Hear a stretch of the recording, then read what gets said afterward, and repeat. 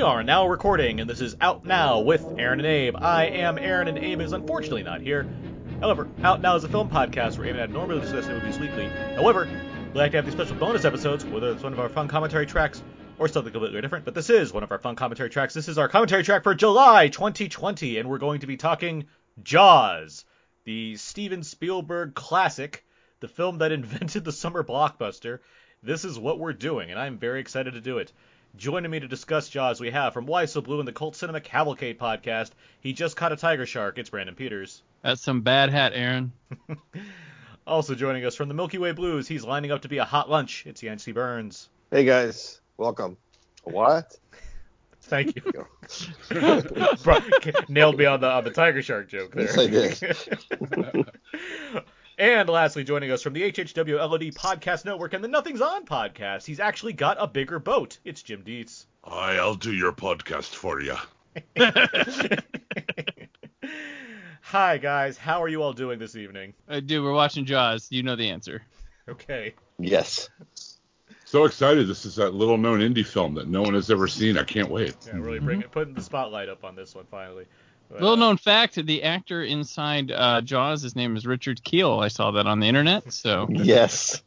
little trivia for you guys. In Jaws 2, he falls in love. It's really epic. Mm-hmm. That's very sweet, actually, yeah. Yeah, with the girl in the space station, right? Yeah. Jaws has some weird trips, guys, let me tell you. Speaking of weird trips, we're going to do this commentary track. It's going to be a lot of fun. We're going to talk all about Jaws. The way we're doing it here, the four of us all had the movie paused, currently at 5 seconds in, and on the sound of go, we're all going to press play and just start talking over the movie. If you're following along, all you have to do is sync up the film to where we have it, as I said, 5 seconds in, and then just press play when we say go. If you're just following along and listening without having to watch the movie in the background, for one thing, cool. Also, you should, because it's Jaws. It's fun to watch. But regardless, you do whatever you want to do and just enjoy this commentary track. We're going to get this thing going and just start talking all about this movie. You guys ready? Mm-hmm. Yes, Yep. sir. 3, 2, 1, Jaws. Trick Jaw, we're watching Cruel Jaws. Ha ha! We're watching Jaws 3D. Ha ha! So this is another movie that in recent months I would consider perfect that we've done for this commentary track. Yes. We talked Crouching Yep. Tiger, which was, as we know, a perfect movie. We've talked some other movies that are also equally not equally, but also very good. And now we're talking Jaws, a movie that I call perfect. Well, what is your criteria for a perfect movie? I mean, what makes a movie a perfect movie to you? I think it's kind of the epitome of a film that does everything it's trying to do and exceeds in every single way possible. Where regardless of like how the production came together, the ending result is a film that just defies all expectation. Has a massive amount of everything you want from it, whether it's entertainment or insight or any number of things, and is intensely the rewatchability factor I think matters too. It's like you can endlessly watch this movie, you can endlessly watch Crouching Tiger. I think it just continues working, there's I think a timeless element matters as well as also it doesn't matter that this movie's 45 years old, which is what part of our talking. It's the 45th anniversary of Jaws. It exists, and it will always exist, and it will always be the movie that it is, which is, just perfect. That's the best way I can say it. Come for the thrills and the scares, and then come back and notice like how just great the character exchanges are from the dialogue on the page just to the actors. It's not a stacked like cast of people. Like there's not a ton of people, and there's a lot of little one-liner people here and there, but yeah, even they're fun and terrific and memorable. But between Scheider, Shaw, Dreyfuss. Gray, Dreyfuss, and the mayor, Hamilton, Murray Hamilton, yeah. It's just outstanding. Just Murray Hamilton, Richard Atherton before there was Richard Atherton. Yeah, there's a good balance in the dialogue and the way they play it between big blockbuster theatrical and grounded down to earth. It meets the fine medium in between where it's like I'm watching a movie, but I understand these people. It's not overly like knit and grit with that, and it's not overly stagey. Well, this feels like a new it still feels like a new Hollywood movie, even though it was obviously one of the movies that ended New Hollywood. But and there's a thing Spielberg used to do in his early movies, and I've always missed it ever since. No matter, he's still a great filmmaker, obviously, but up until around E.T., he would cast the small parts with obvious locals. So you get a lot of these weird, sort of weirdo little character one-liners that would appear, very naturalistic weirdos that would appear throughout the movies. And that sort of foregrounded the lead characters more. The movie star figures, sort of the movie star performances felt a little bigger. I don't know what it was, but it must have just been a sort of thing, a thing they were doing everywhere in New Hollywood at the time. His movies also got bigger after E.T. Also, as far as like scope and even like the time and place it's set in, where everything's. But he stopped doing it in Raiders. I think that was the first one where he didn't do it at all. Well, because it doesn't. I mean, there's a stylization there, isn't there, with Raiders, or even like his, Empire of the Sun, like the things in the 80s he was doing, like where they're. He was putting big names in small parts in Raiders. Alfred Molina for the opening. I mean, come on. I'm just kidding. I understand. Right. Maybe it's shooting on set. I think it's another, like, there's like a lot more planning that has to go into like the kinds of movies he's making at that point, right? Like there's. I would argue he's never. This is the best directed movie of his career, I would argue. So something was going on right. I think one of the things too, it's not just the side characters, but his leads early on, where people like he saw the potential in a side actor to be the lead actor. When you have, like here with Roy Scheider, who is told famously by William Friedkin that he's not a lead actor, and this is kind of the up yours, and then he gets the lead in Sorcerer when. He was the lead in the 7-Up. So I was going to say the 7-Ups is like one of my favorite post-Serpico 70s cops. Oh yeah, it's awesome, but it's solid. And I mean, but this is the one that people saw with Scheider being, and it showed the world.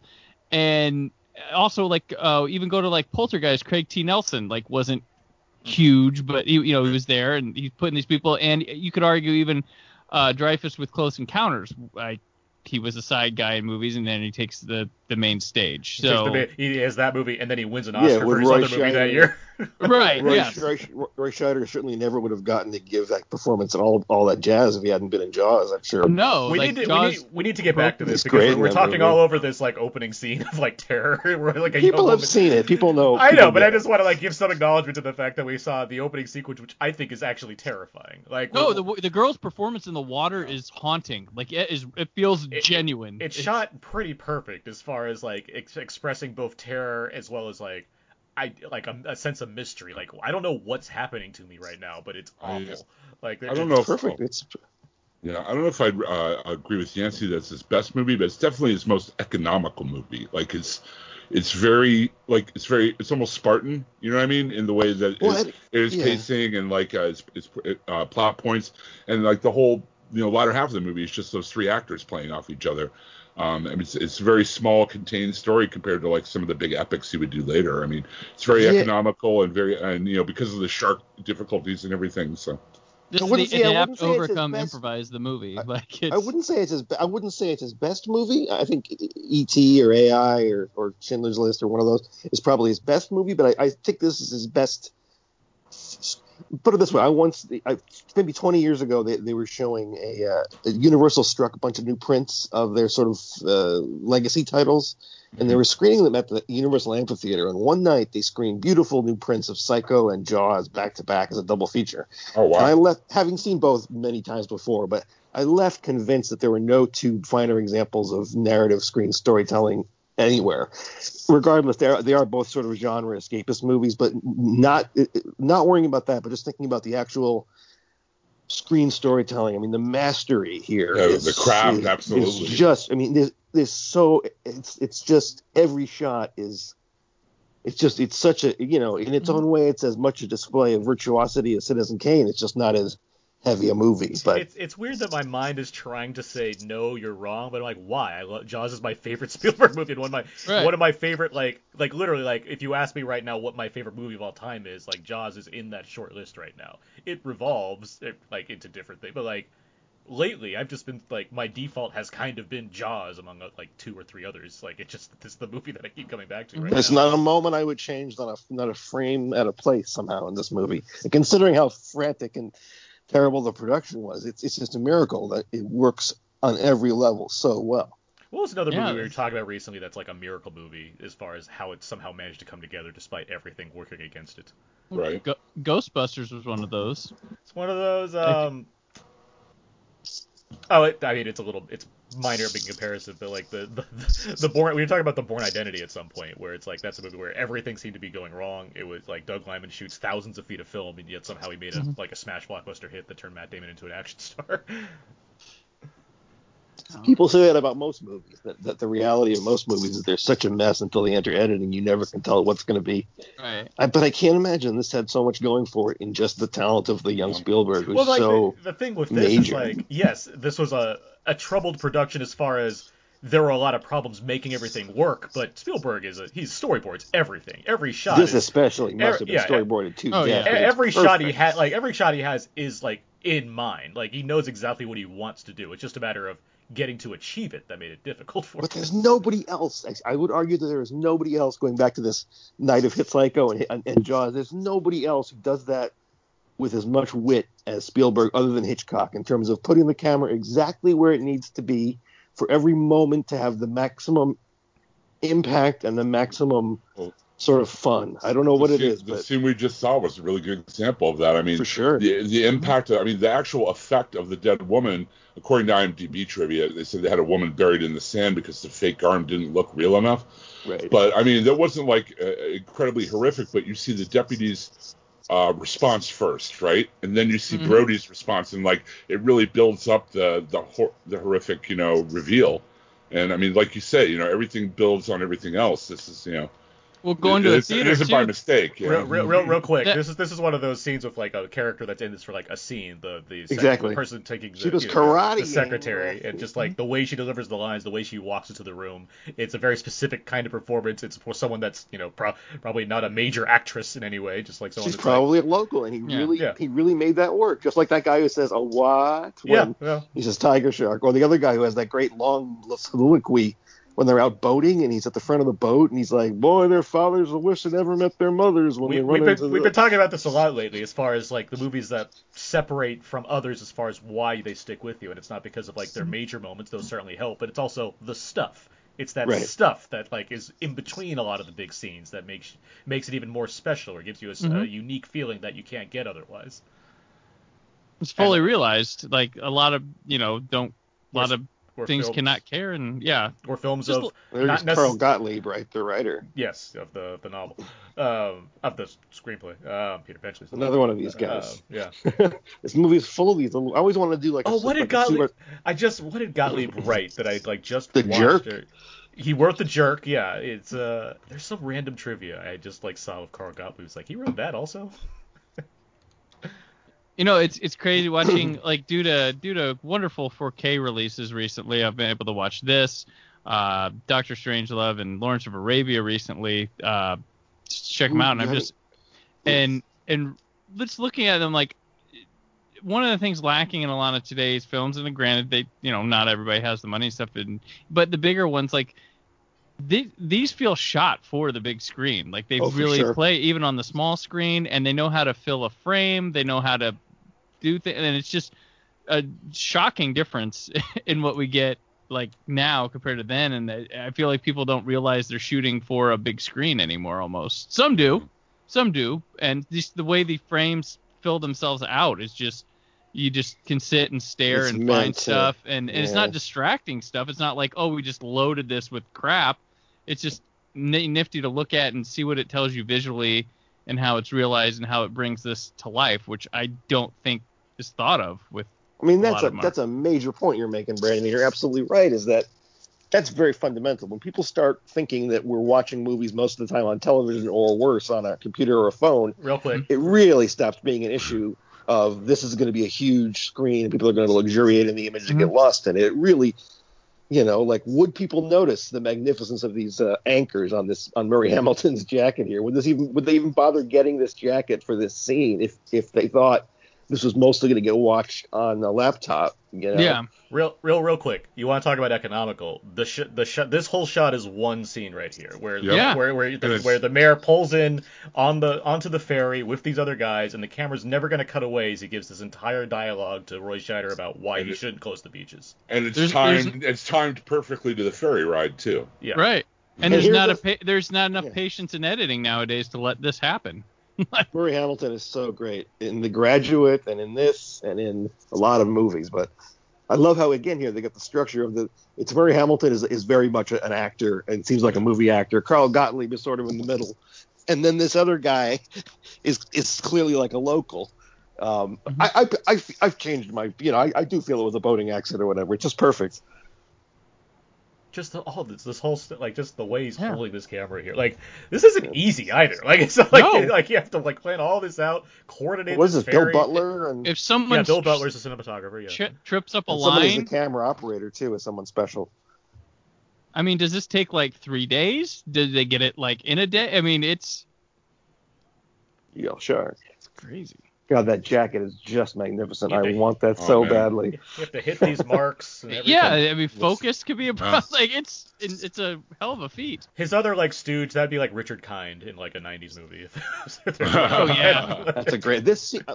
I was watching the other night with my family here, and this sequence for the next 5 minutes may be the most masterful sequence in the whole movie. The way they set up the tension just and the anxiety. Watch. Oh god, just starting with, and of course it's not the kind of thing politically correct thing to say, but starting with the shot of an overweight woman going into the water, which is a very Hitchcockian joke of the shark's gonna have a meal there with that woman. Yeah. Like every shot is angling up and on Roy Scheider's tension here. It's so the guy. It the builds guy going, back Pippet, from Pippet, you have the Pippet, woman. You have Pippet. the woman walk into the water. Yeah, the Pippet with the dog. You have the woman walk into the water just to get to the kid, so you understand the kid. He has red shorts on, so it's very identifiable. You track him for a while to get to Brody, but you always have that in the back of your mind, though. Now you get another shot of him, so you get a reminder. You're gonna get another shot of him as well, so you get three times. Just magnificent.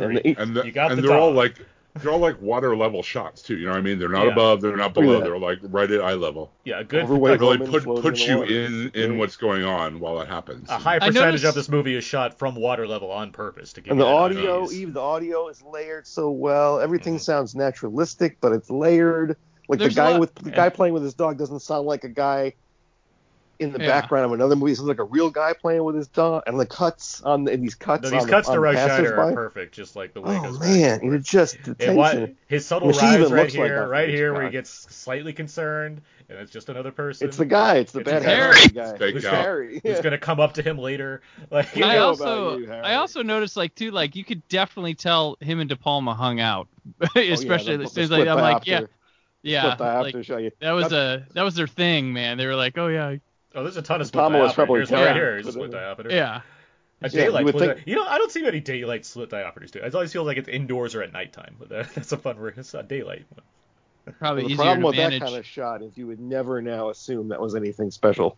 You would assume that was just a bad, CG mock-up of some weird, We mentioned De Palma. We mentioned Hitchcock a few times. There's a lot of Vertigo in this movie. I was thinking about the last time I watched this. Like, there's a lot of Vertigo. I mean, you obviously have the Vertigo shot. You have the Vertigo shot, obviously. But even look at those 70s guys were champions of that movie. Like, they were the ones that we found out later. Oh, it is a good movie because.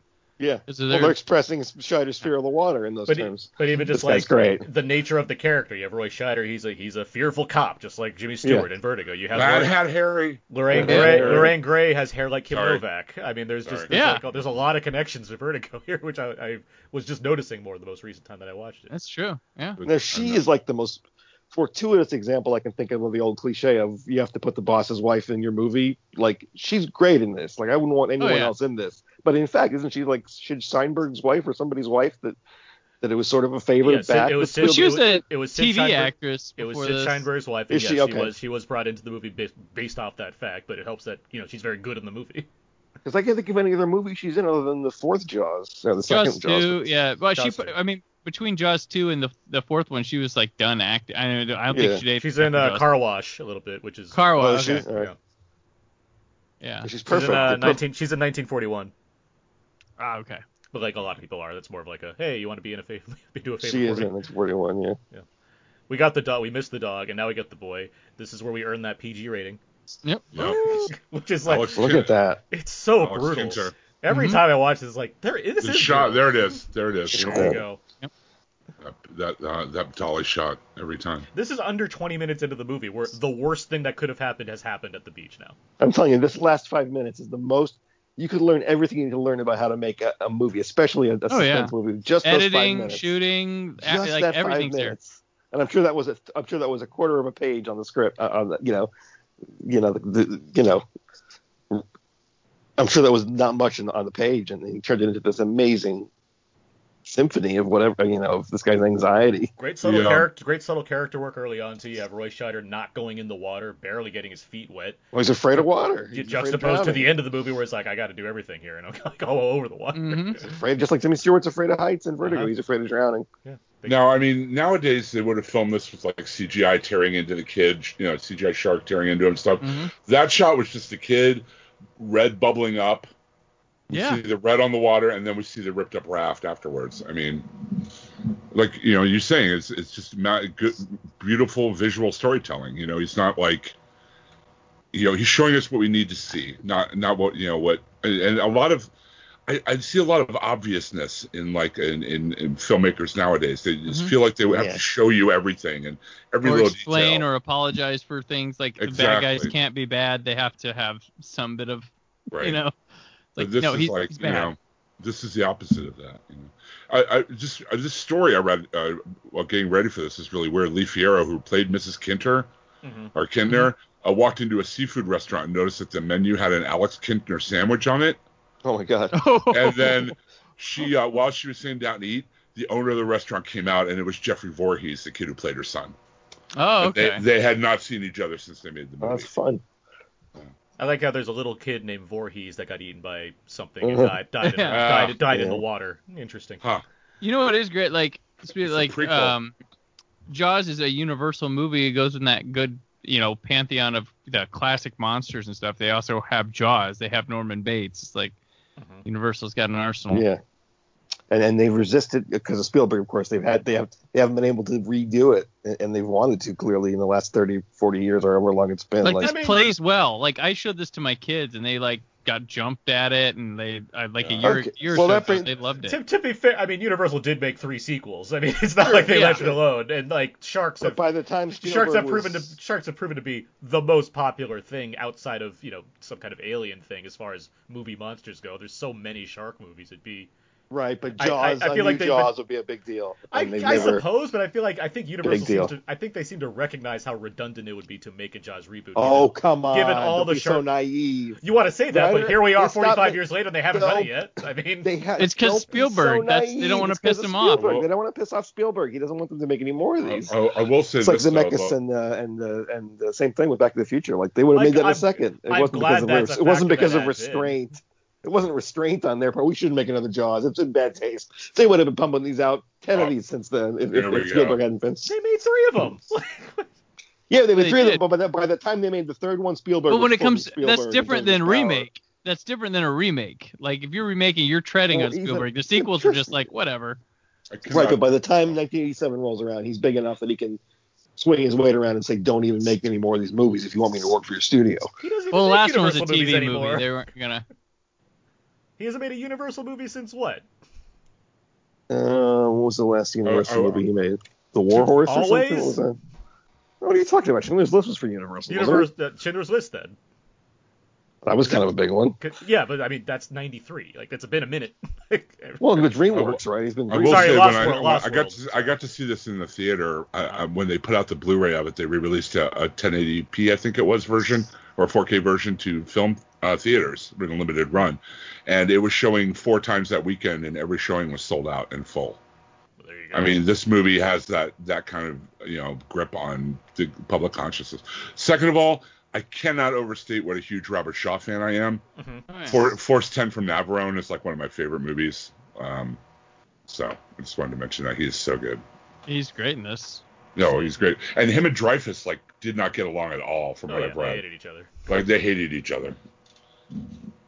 Because Shaw was like a manly man, and Dreyfuss is like, West Coast or East Coast intellectual, They rubbed each other the wrong way. But that tension really comes off on the screen. It's beautiful.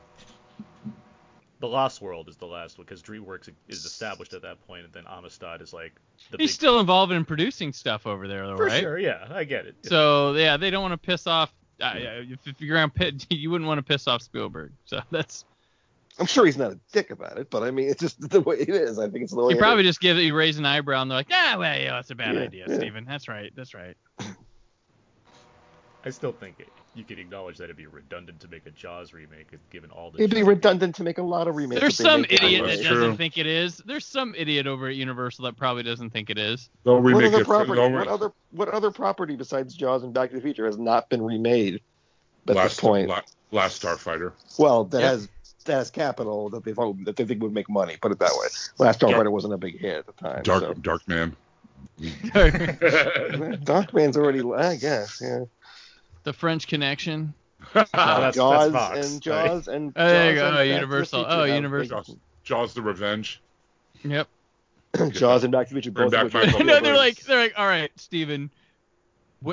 Not Jaws, but we make Jaws 3D. Why is there no E.T. 2? Because Spielberg. Well, I think it's funny the relationship with like Jaws, the creature from the Black Lagoon, and the Jurassic Park movies, where they all have, your initial monster attack, and then they go to having a park open with people. They have that movie with them as well, where they're like, here's the exhibit, everybody come. Oh no. True. Which Jaws 3D is, of course, the best of those. Oof, Jaws 3D. I'd argue that's the worst of the series. It is the worst of the series. No, it's so boring. It's boring. So that's the problem. Boring. Jaws: The Revenge is a terrible movie, but it's not boring. It's hilarious. It's really funny. Yeah. All right, here's my foundational question. I wanted to make sure I asked. This is the thing I texted you guys before, saying I have a question about Jaws, and something Brandon said, "Oh no, the shark is not real." No. Here's my question. All right, so this movie is amazingly going to be 50 years old in 5 years. 50 years old, which is unthinkable. It's like as old as. It's hard to imagine how old that is. 50-year-olds. Right. It's going to be 50 years old. Now, most of the time, there was a book that came out recently that was a big seller that offended all the movie people like me, because in it the guy basically said that all movies before Star Wars are worthless because they didn't start to make good movies until then. They're just too boring or too slow. Well, it was he was going for shock. It was the number one bestseller where the guy basically was touting. It was a book about movies. Right, okay. Anyway, is there anything about this movie that would not? What about this movie would make it old-fashioned to a modern audience? And if there's nothing, then what does that say about how much or how little movies have changed since 1975? Because I would argue that there's almost nothing that you would. I mean, this movie isn't slow. It's not. I mean, it would certainly be dumbed down for today. But I'm not talking about that. I'm talking about. Do you want me to know? Let me tell you what Twitter would tell you. No, I don't want to know. I don't care hot takes. I can tell you what Twitter would say. I'm just saying. It's three white dudes going on an adventure. Okay, all right, yeah, fine. Woo. But I would argue that beside the point. I would argue that doesn't make it old-fashioned, because that just still seems status quo for most movies. I'm just saying, if you say you can't watch The Treasure of the Sierra Madre, I understand. You don't like the larger-than-life, the theatrical performances and the way that people are acting, and that you just can't buy it. It doesn't feel real to you. You can't watch those movies. It's your loss, but fine, I get it. Is there anything about this movie, which is, again, almost 50 years old, that someone who's 20 years old or 25 and was not a complete idiot, is there anything they would complain about in terms of the way it's made? In terms of, people are very finicky about the suspension of disbelief right now. They're very, very finicky about. Yeah, they lack imagination because the computer shows everything, and it's not. It's not. Not a good thing. But I think this movie would still pass. There wouldn't be some scene that everyone was joking about on Monday at work the next day. Like, haha, that one scene was terrible. I don't think so. So what does that mean about? Because it feels like a modern movie to me. Well, except that it's obviously not. There's no CG. But in terms of how you would make it, how would you? I mean, I've grown up in the environment and times that I have, so I can't speak for a younger audience's thoughts on other than my kids, but I'm influencing them myself. So outside of the sheen that the movies have compared to the 2000s versus the 70s, as far as how the movie looks, which that's negligible. What you're asking, I mean, 2020, you could make a movie look like this. It would be a throwback look, but you could do it. Even then, there's still like a texture that movies, even though they try to do that, just can't quite capture this look. I lost my train of thought. I'm watching. I mean, it does hold on shots a lot longer than a modern film would. If you're talking blockbusters, I mean that's a thing, though. I mean, I don't know. if we were to compare this to the best, I remember what I was gonna say. I mean, what you're asking, like, what makes this stand out, or like what an audience would feel or whatnot. I think the point of part of the success of this movie and like why it stands so strong is that it invented, as I mentioned, it invented the summer blockbuster. It invented like modern blockbusters, right? Like, I mean, that's why. What did it do differently? Why? We haven't talked about that, but why was this such a big hit? Why was it such a big hit? Because, I mean, there were movies that were spread in wide. There were movies that were spread in wide release beforehand, but there was still a lot of movies traveling around town or going not being available all the time everywhere in the same way that movies are now when they open, certain big movies. This one was a mix of that and like the pre-marketing sales, as far as it's based off a giant novel that's a huge hit. And leading up to that, just similar to Batman, you had the T-shirts, you had the video games, you had like all the marketing pre-release stuff was there and available to get you psyched about Jaws. Everyone needed to see Jaws. None of that exists now. None of that for us. It's also it's PG. Everybody can see it. Everyone can see it. Something that was huge, like The Godfather. The Godfather's rated R. It can't. Everybody can't go see it. I'm assuming none of us have any memory of how The Godfather or Jaws were marketed at the time. So no, I mean, you're asking me how do I know it was a big. I'm telling you. Right, why. I know, but I've studied up on like why it is the way it is. But the big difference is the success is completely word of mouth. For me to be watching this now, and for you to be watching this now, there are plenty of movies that have just as much money behind them that no one's talking about that were made that same year. Well, what are you asking? I guess because I thought you were asking why was it a hit then. I'm telling you why it was a hit then. Or are you asking why do people know this movie now? I guess I'll ask is what was different about this that makes it more modern than even a lot of other movies from 1976. I don't know if it makes it more modern. It's just a better movie. It's a better movie. I mean, that's the point right there. I mean, here's the thing. It's a movie it's a mix of being both in a higher class of film, but also one that's but also Presidents of Men. Let me great year let me keep talking then. Jeez. I mean, it's a mix of, it falls into those categories as well as the movies you just mentioned, as far as being very good, but also it's like Brandon said, it's PG, it's wide, it's accessible to everyone, and there's the basic plotting is so. It's so simplistic as far as what it's trying to do. It doesn't need you to be up to date on current events. It doesn't need you to be in a certain mind space. You can just be like, I want to watch this monster movie right now. Anyway, and it's half monster movie, which is very appealing to anybody because that's why they're so popular for going on a century. And it's half adventure movie, which is also exciting to everybody. I mean, there's a universal appeal there. It's made by Universal Studios, and it comes from a master filmmaker who knows how to do this stuff, which is why his other movies are also giant hits. And if you liked it, you had to go back and back and back and back. It wasn't going to be on TV for years, and you didn't have home video. You could probably pick up a 16 millimeter, like cut down.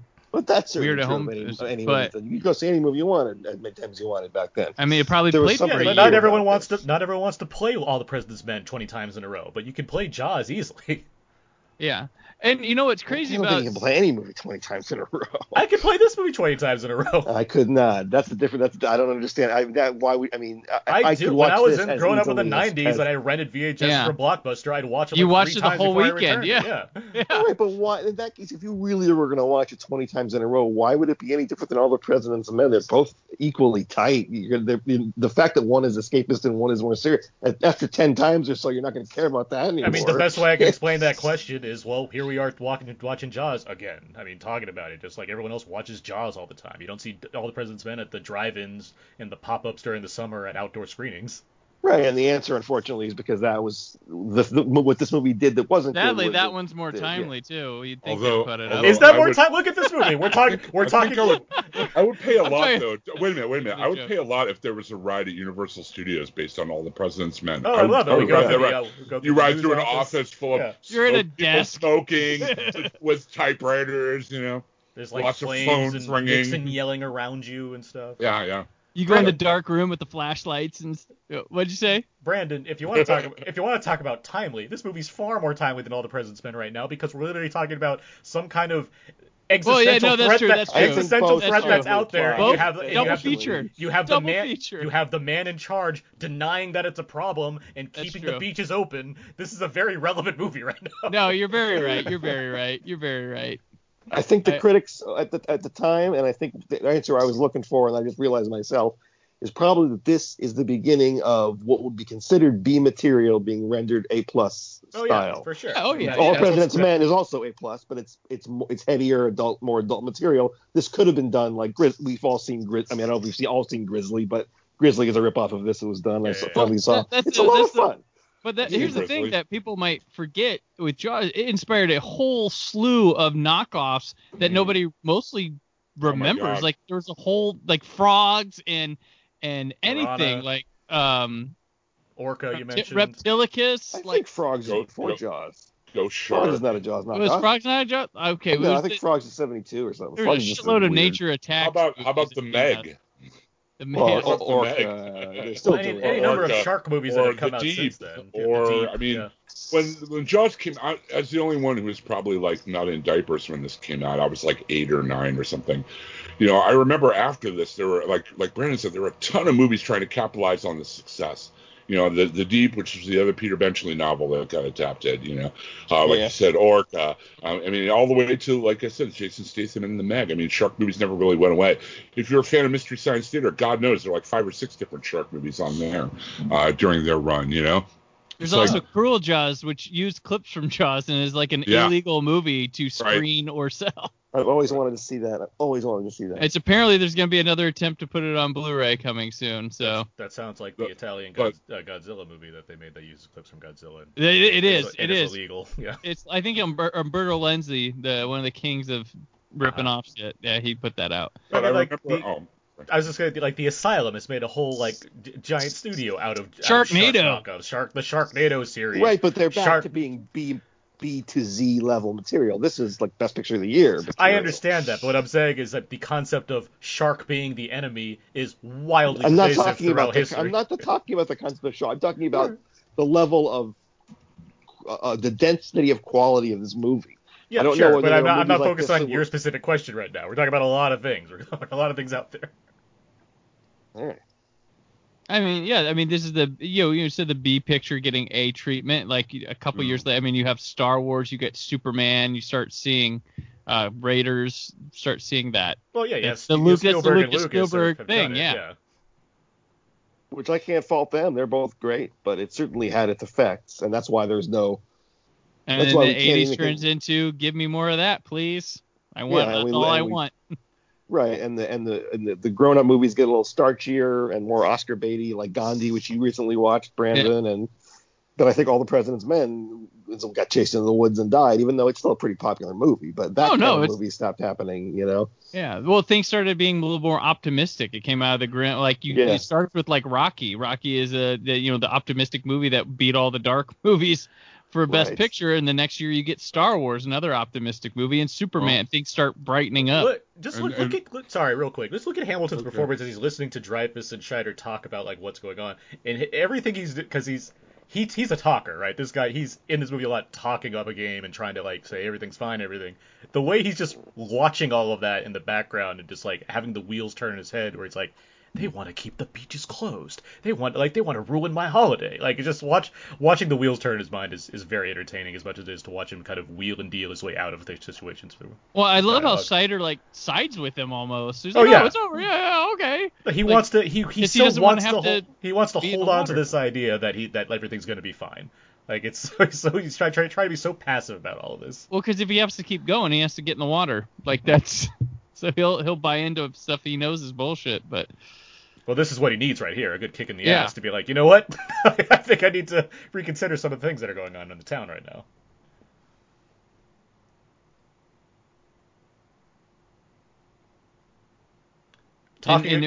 Being topical, I was to say Richard Dreyfuss is just like all of us when we hear of small towns not wanting to wear masks on their face currently. Dating the podcast. Oh, Dreyfuss is Dr. Fauci.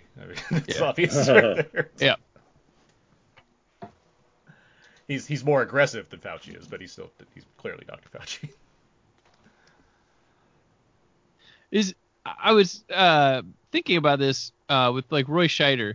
Is he just like just a completely unique presence? Has there ever been like a Roy Scheider like actor? And was he like any actor before him? Like he just seems like Scheider. He's like, very steady. He's very that's him. An urban, nervous guy. Yeah, he's not a. He's not from Like I can't like it's just like. Oh, I'm sorry. Go ahead. Like another person I was thinking about too recently, like Sterling Hayden. Like those are just guys like you Hayden, only got them when they were around. That was like it. Like there's nobody that is them or before them. They just kind of seemed like they stepped in, did their thing, and then you just saw Strangelove. Yeah, right. Yeah, just watching Strangelove. I've always been a Sterling Hayden fan, but I was just thinking of that. Like Sterling Hayden's so great. That's perfect casting in that movie. As far as we have so much wacky going on in the rest of this. Like, who plays this guy? Let's get Sterling Hayden in here. That makes sense. Yeah, but I like Roy Scheider. Like who? Like I can't think of. I mean, like Jeff Goldblum would be Roy Scheider times 3 or 4, I think, maybe. Well, that's going off the deep end. I think. Goldblum is more of a personality unto himself. Like when you see Goldblum in a movie, you think immediately that's Goldblum. Well, I mean, Scheider, to give him his due, he actually does play some decent characters. He kind of plays some everyman characters, and inhabits those characters as Roy Scheider, as opposed to being more of a character like Jeff Goldblum is to the actual Jeff Goldblum. My mind, he had a lot of range, Scheider. I mean, imagine this guy playing basically Bob Fosse convincingly and all that jazz. He plays Dustin Hoffman's cool secret agent brother in Marathon Man.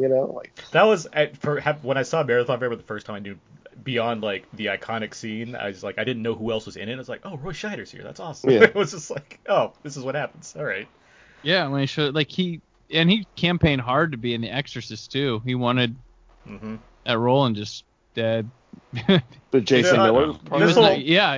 This whole scene is wonderful, by the way. Every scene is wonderful, but just watching this whole like the kid mimicking Brody and just the line here, "Give us a kiss." Why? Because we needs it. Like it's such a. We talk about the stuff in this movie. This is one of the things. Also coming up, the way Dreyfus eats this meal. Yeah. Oh, Williams' score also is just wonderful as well. As part of why that so works. It's a silent scene. Also seems to be a new kind of scoring that was debuting at the same time. This sort of theme-heavy. I don't know. It's just lightning in the bottle in so many ways. This little era for those. I mean, this launches John Williams into doing everything for these guys. Yeah. Like it's he was already doing some stuff, but now he's like, okay, here's something iconic right away. Mm-hmm. You know what this is. Even before the movie comes out, you're like, oh, that's the Jaws theme. He does like Close Encounters and Star Wars in the same year. That's incredible, Yeah, the year. Who else could possibly have done those? No one else could have done. I mean, when you think about it, who else could have done Star Wars? Is probably the greatest. There's probably some big year. There's probably some big year where like Max Steiner or Bernard Herrmann like knock something out twice in a year or something. But I think you need to have studied those guys. Like next year, did. Superman. I'm agreeing. I'm saying yes. Williams has obviously made like episodes. I'm agreeing with you. I'm saying Williams, yes, he's knocked out these amazing scores that people know to this day very clearly. But it's somehow also supercharged the movies in the same way Spielberg and Lucas did. There's something about the way you just can't resist Indiana Jones with that theme song. There's no way to resist that, and I can't think of movies in the preceding years that had that. Where the Elfman had that run for a little bit with Burns. Goldsmith's got sure. Yeah, Goldsmith too. You're the greatest.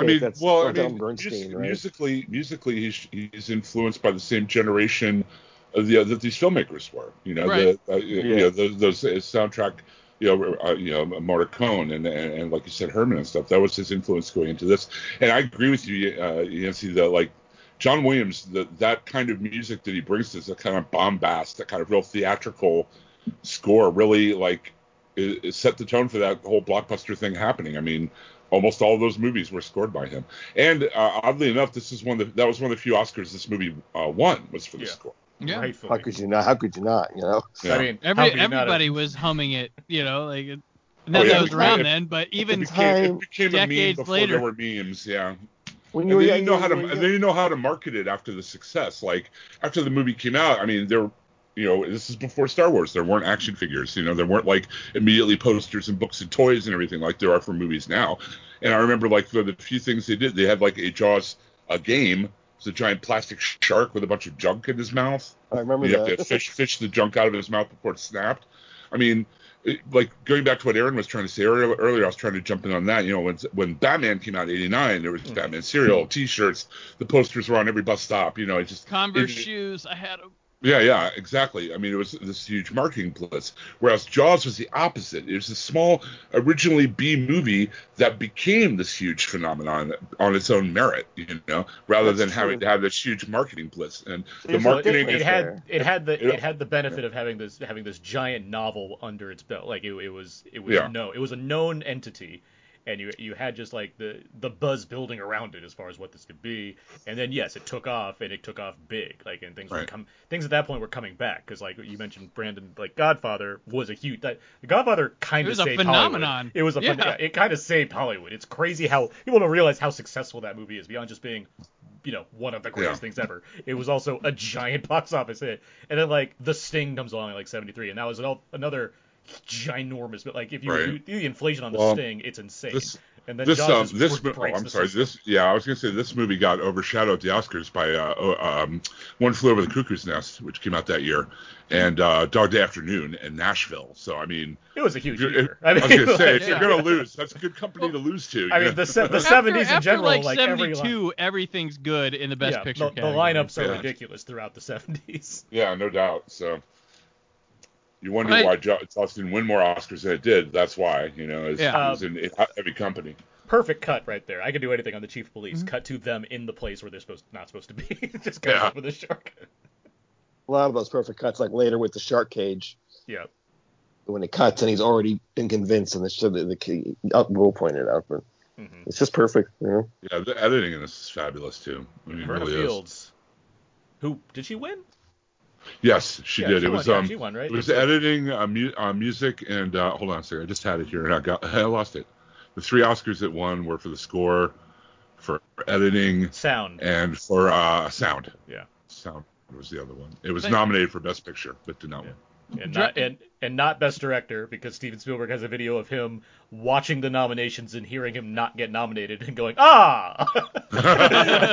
Yeah, with isn't the guy from Mania, Joe Spinell in that? Yeah. It's so weird to me. Joe Spinell. Oh, I love Spinell. They're just hanging out in there, like as one of the goons he's hanging out with in his office. I'm like, Spinell and Spielberg. Wow. But Joe Spinell was in so many great movies in the '70s. It's probably more than anybody else. He's such a great character actor. Man, he's. I like how casual this scene is, where they're discussing like their next plans here. We're just sitting on the floor in shark guts. I guess we gotta figure this out, guys. And I mean, Scheider's somewhat buzzed from like the preview. I mean, he was getting drunk in the previous scene. Right. So well, that's why they're there, probably. Yeah. Oh, I forgot this. You were mentioning who's a Scheider of now or whatnot, or who's like him. My mind kept going to Casey Affleck. This kind of like salt of the earth kind of thing, where he can kind of play an everyman, kind of low key, can get into comic. He's not as. He's not quite like an A-list leading man. Comic timing isn't quite there as it is with Scheider's. Comic timing is unnatural. It's perfect, I don't know. Even though you wouldn't think it was a comic actor. I was watching some of those Ocean's movies and bits and pieces on AMC the other day. Like, Casey Affleck's knocking out some lines when he needs to. Oh, I like him a lot, but I mean, it's hard to imagine. All of these guys are one of a kind talent. I'm no denying that. But if you want to tell me if you're gonna tell me like what Tom Hanks is the Jimmy Stewart and Clooney's the Cary Grant or what, and Pitt's the Robert whatever, I can see Casey Affleck lining up with Roy Scheider more than anyone else I can think of offhand. Yeah, I guess if you were making it today and you were trying to get the closest, you could. You can get Casey Affleck. I guess. As Brody. But then that begs the question: who are the other two parts then? If we have Casey Affleck as Roy Scheider, who plays Dreyfus and who plays Robert Shaw? Could Ben Mendelsohn be Robert Shaw? No. He's too slimy. Seth Rogen as Hooper. No way. That would be painful. I see what you're saying, Brandon. There's a version of this where Rogen would be cast as Richard Dreyfuss. This is where they're trying to get him in a serious role, like a more like to bring some of his comedic stuff. Hey, he's done a few. I mean, Steve Jobs, he's doing great. Yeah. Yeah, but take this that would be if this. How about Seth Rogen as the shark? There you go. Yeah. Who would be the mayor? The mayor? There's a deep pool of people that could be the mayor right now. Let's see. It won't be Andy Garcia, because you never compare him to the Jaws mayor. Oh, that'd be hilarious if it was. Never! The mayor. Domhnall Gleeson. He could also be Roy Scheider, probably. Yeah. He's like too neurotic nervous though. See, I don't know. After I saw him in that National Lampoon movie, I was really impressed with his range. So. Oh, the one about National Lampoon. Yeah, the one with Will Forte. Yeah. I like Domo Gleason. It would be an interesting mayor for Jaws of this era. Would be John Huston. John, if they had him instead of him. He'd make it work. It'd be a lot more intense and creepy, but it'd be the same. Is Chinatown a year after this, right? 76. What? Chinatown's a year after, right? Oh.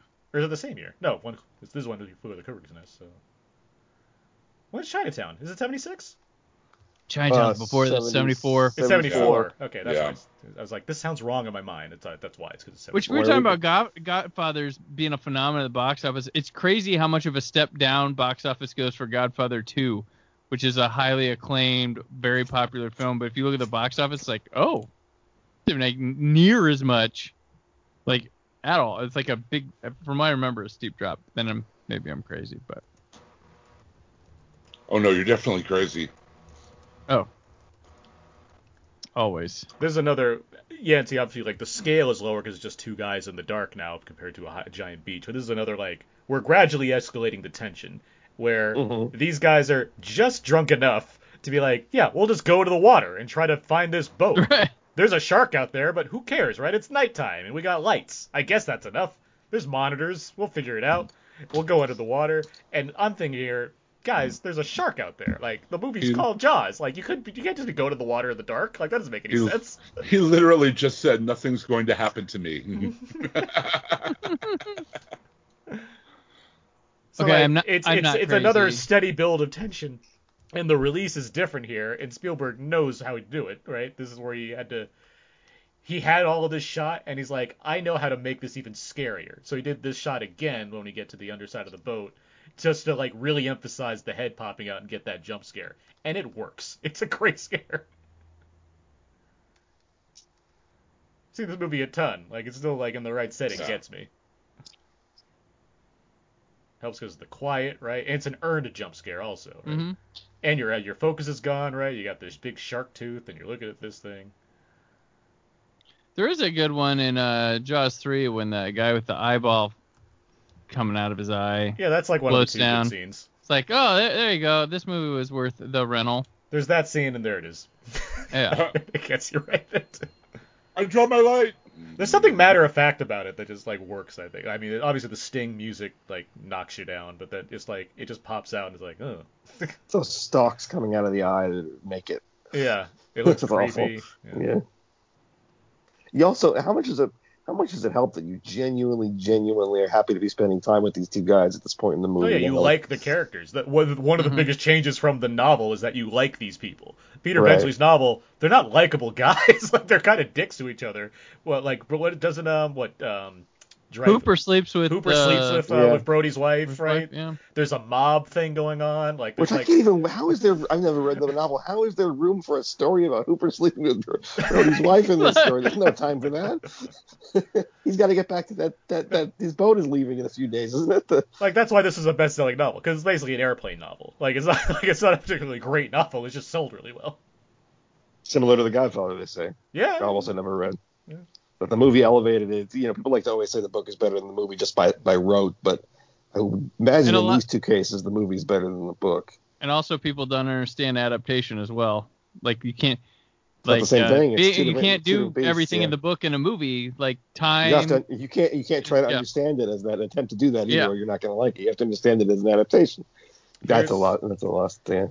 Here's the mayor listening to scientists and saying, "You don't have proof, therefore I don't believe you." Yep. Can you Timeless. Name a better?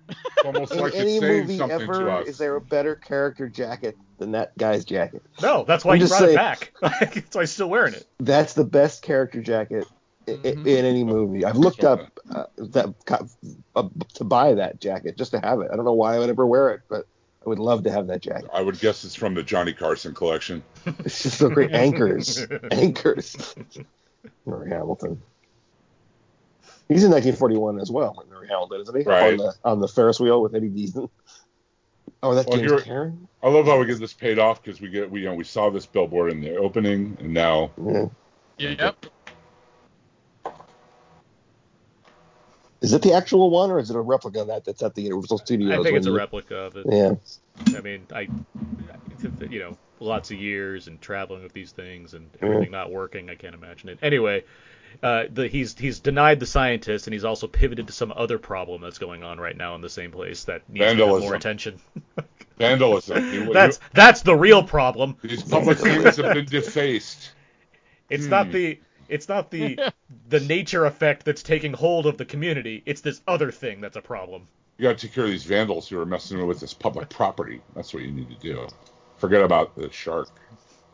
Forget about the deadly situation that may kill everyone. That sign is my heritage. It's like an open protest of sorts. It's not hurting anyone, but it's a problem. Hey, if I want to swim in shark-infested waters, that is my right as an American.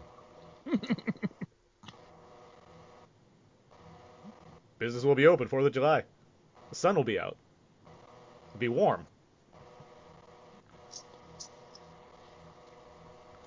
I love this car, too, man. It's like the SS car. It's huge.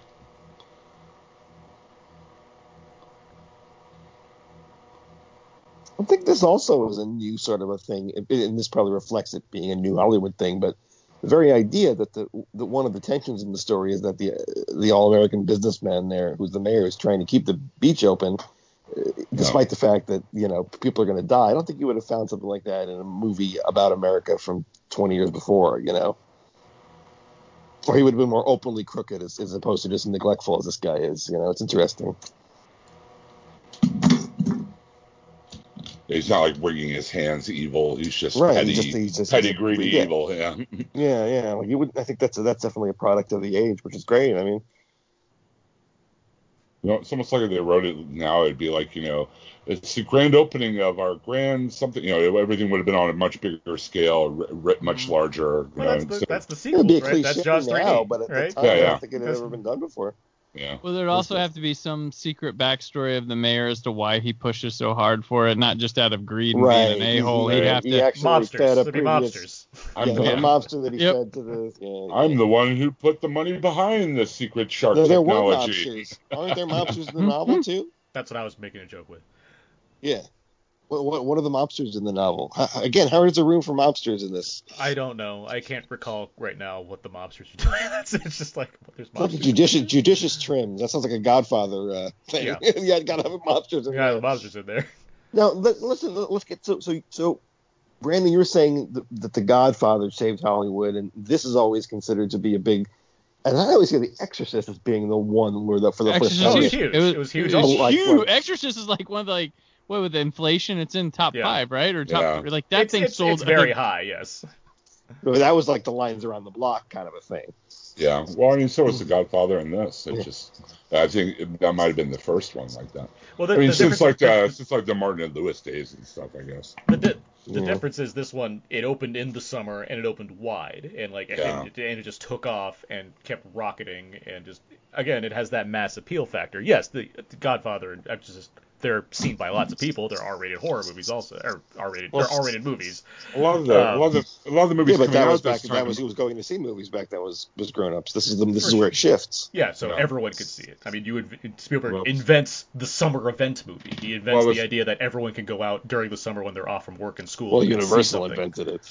Well, yeah, I mean, but no, what are you talking about? Like, when did Earthquake and the Poseidon Adventure? Those are not R-rated movies. I guess they're not summer movies. I'm sorry. I was going to say, after the disaster movie thing kind of fizzled out, most of the big movies in the early part of the 70s are, like you say, New Hollywood. They dealt with social issues. They're very serious movies. I mean, like I said, The Cuckoo's Nest from this year, Dog Day Afternoon from this year, Nashville from this year, This is a movie about a giant shark eating people. It was an alternative to what was out in the movie theaters at that point. But it's no less. It's not a less. No. I'm not saying it's a lesser movie. I'm just saying at that time it was perceived as such. You know what I mean? It was not perceived as a 5-star, critically acclaimed movie that was going to be an Oscar movie. This was a summer movie, and it was one of the, like Aaron was saying, it was the first of its kind of that nature. I mean, it wasn't a serious drama like All the President's Men or any of the other, or The Exorcist or anything like that. It was a light. I mean, it's a suspense movie, true, but it's like it's not dealing with social issues and things like that, other than the most superficial way, like we saw with The Mayor, right? The key thing I'm also saying is that it's the first summer blockbuster. Movies used to open. The huge movies used to open in November and Christmas. Right. That's when movies used to open big. Because they were going for adults who weren't in school. Exactly. Now this is a movie that's different, where it's like we're going to put it out. We never talk summer. about that. That's right. Yeah. Summertime, you went outside. You didn't go to the movies. You hung out and this one perfectly encapsulates. I'm just saying the general idea. I know. I'm kidding. And this one actually takes advantage of. Hey, look, this is what people do, whether they're by a beach or they have a lake or they're got some sort of people flock to the water, warm weather. Even as a horror movie, and as a if you want to call it a slasher movie to some degree, you can make that argument. I mean, it's unique in that it presents everything in the daytime. How is this a slasher movie?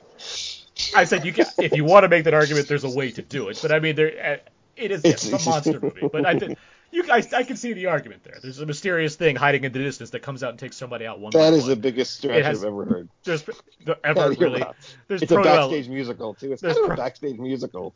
There's more things linking it to slashers than musicals, though. There aren't any. There's only one scene of someone being sort of stalked. Like that doesn't even really. Like the two guys. You have the first scene. You have the kid. You have the little. You have the two guys. You have. Those guys don't die in a slasher movie. They'd be dead. They wouldn't escape. They wouldn't. I'm not saying it is yet. I'm just saying there's seeds that you can say that like. Actually, stretch. Excuse me. I'm sorry. I keep trying to talk and I keep getting pushed out. If you look at the first 5 minutes of this movie, it is a slasher movie. The two kids that go off to skinny dip and do something wrong sexually, the girl gets killed. Okay, that's straight out of a slasher movie. Okay, so. You can skew the argument. Aaron's not saying he believes it's a slasher or people should. He's saying you could. I'm not talking. I know you. I agree with you, Jim.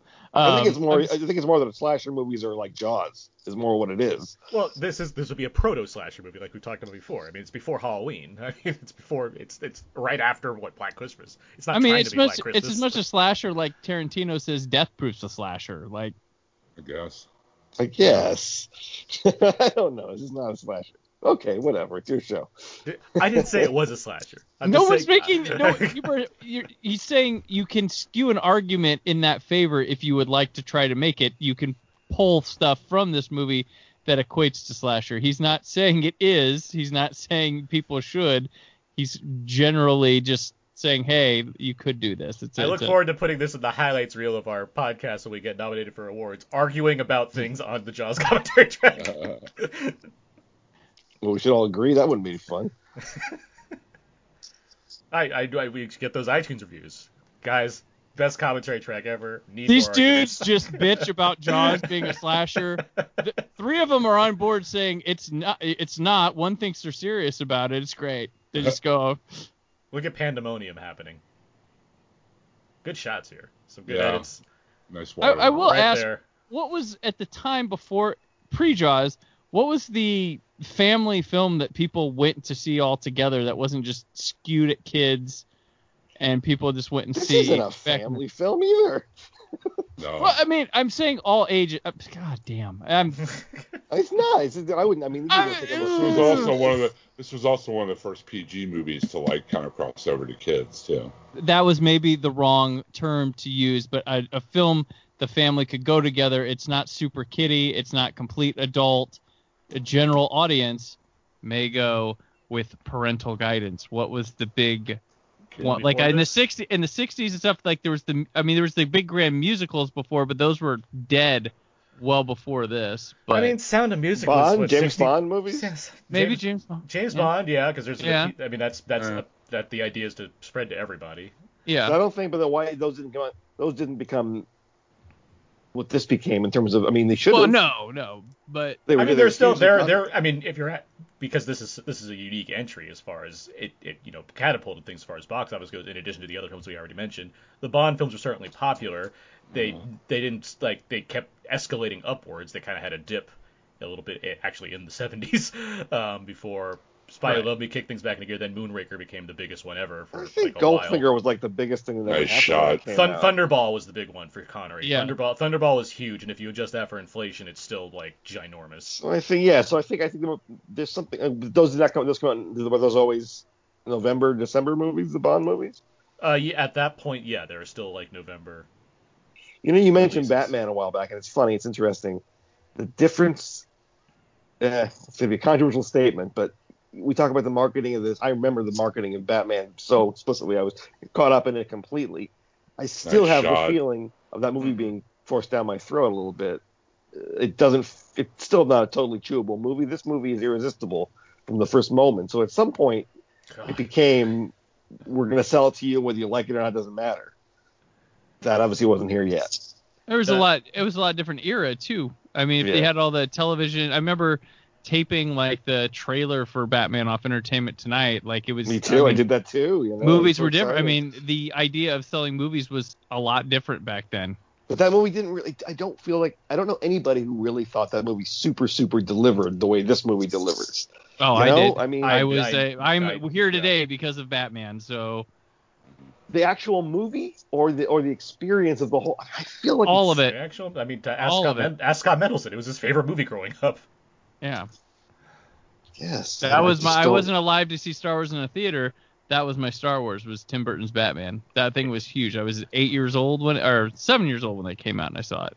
I was 3, but it's, as I've mentioned in that commentary many times, it's my earliest memory in life is seeing Batman. So. Well, I won't challenge your guys' opinions. I just don't.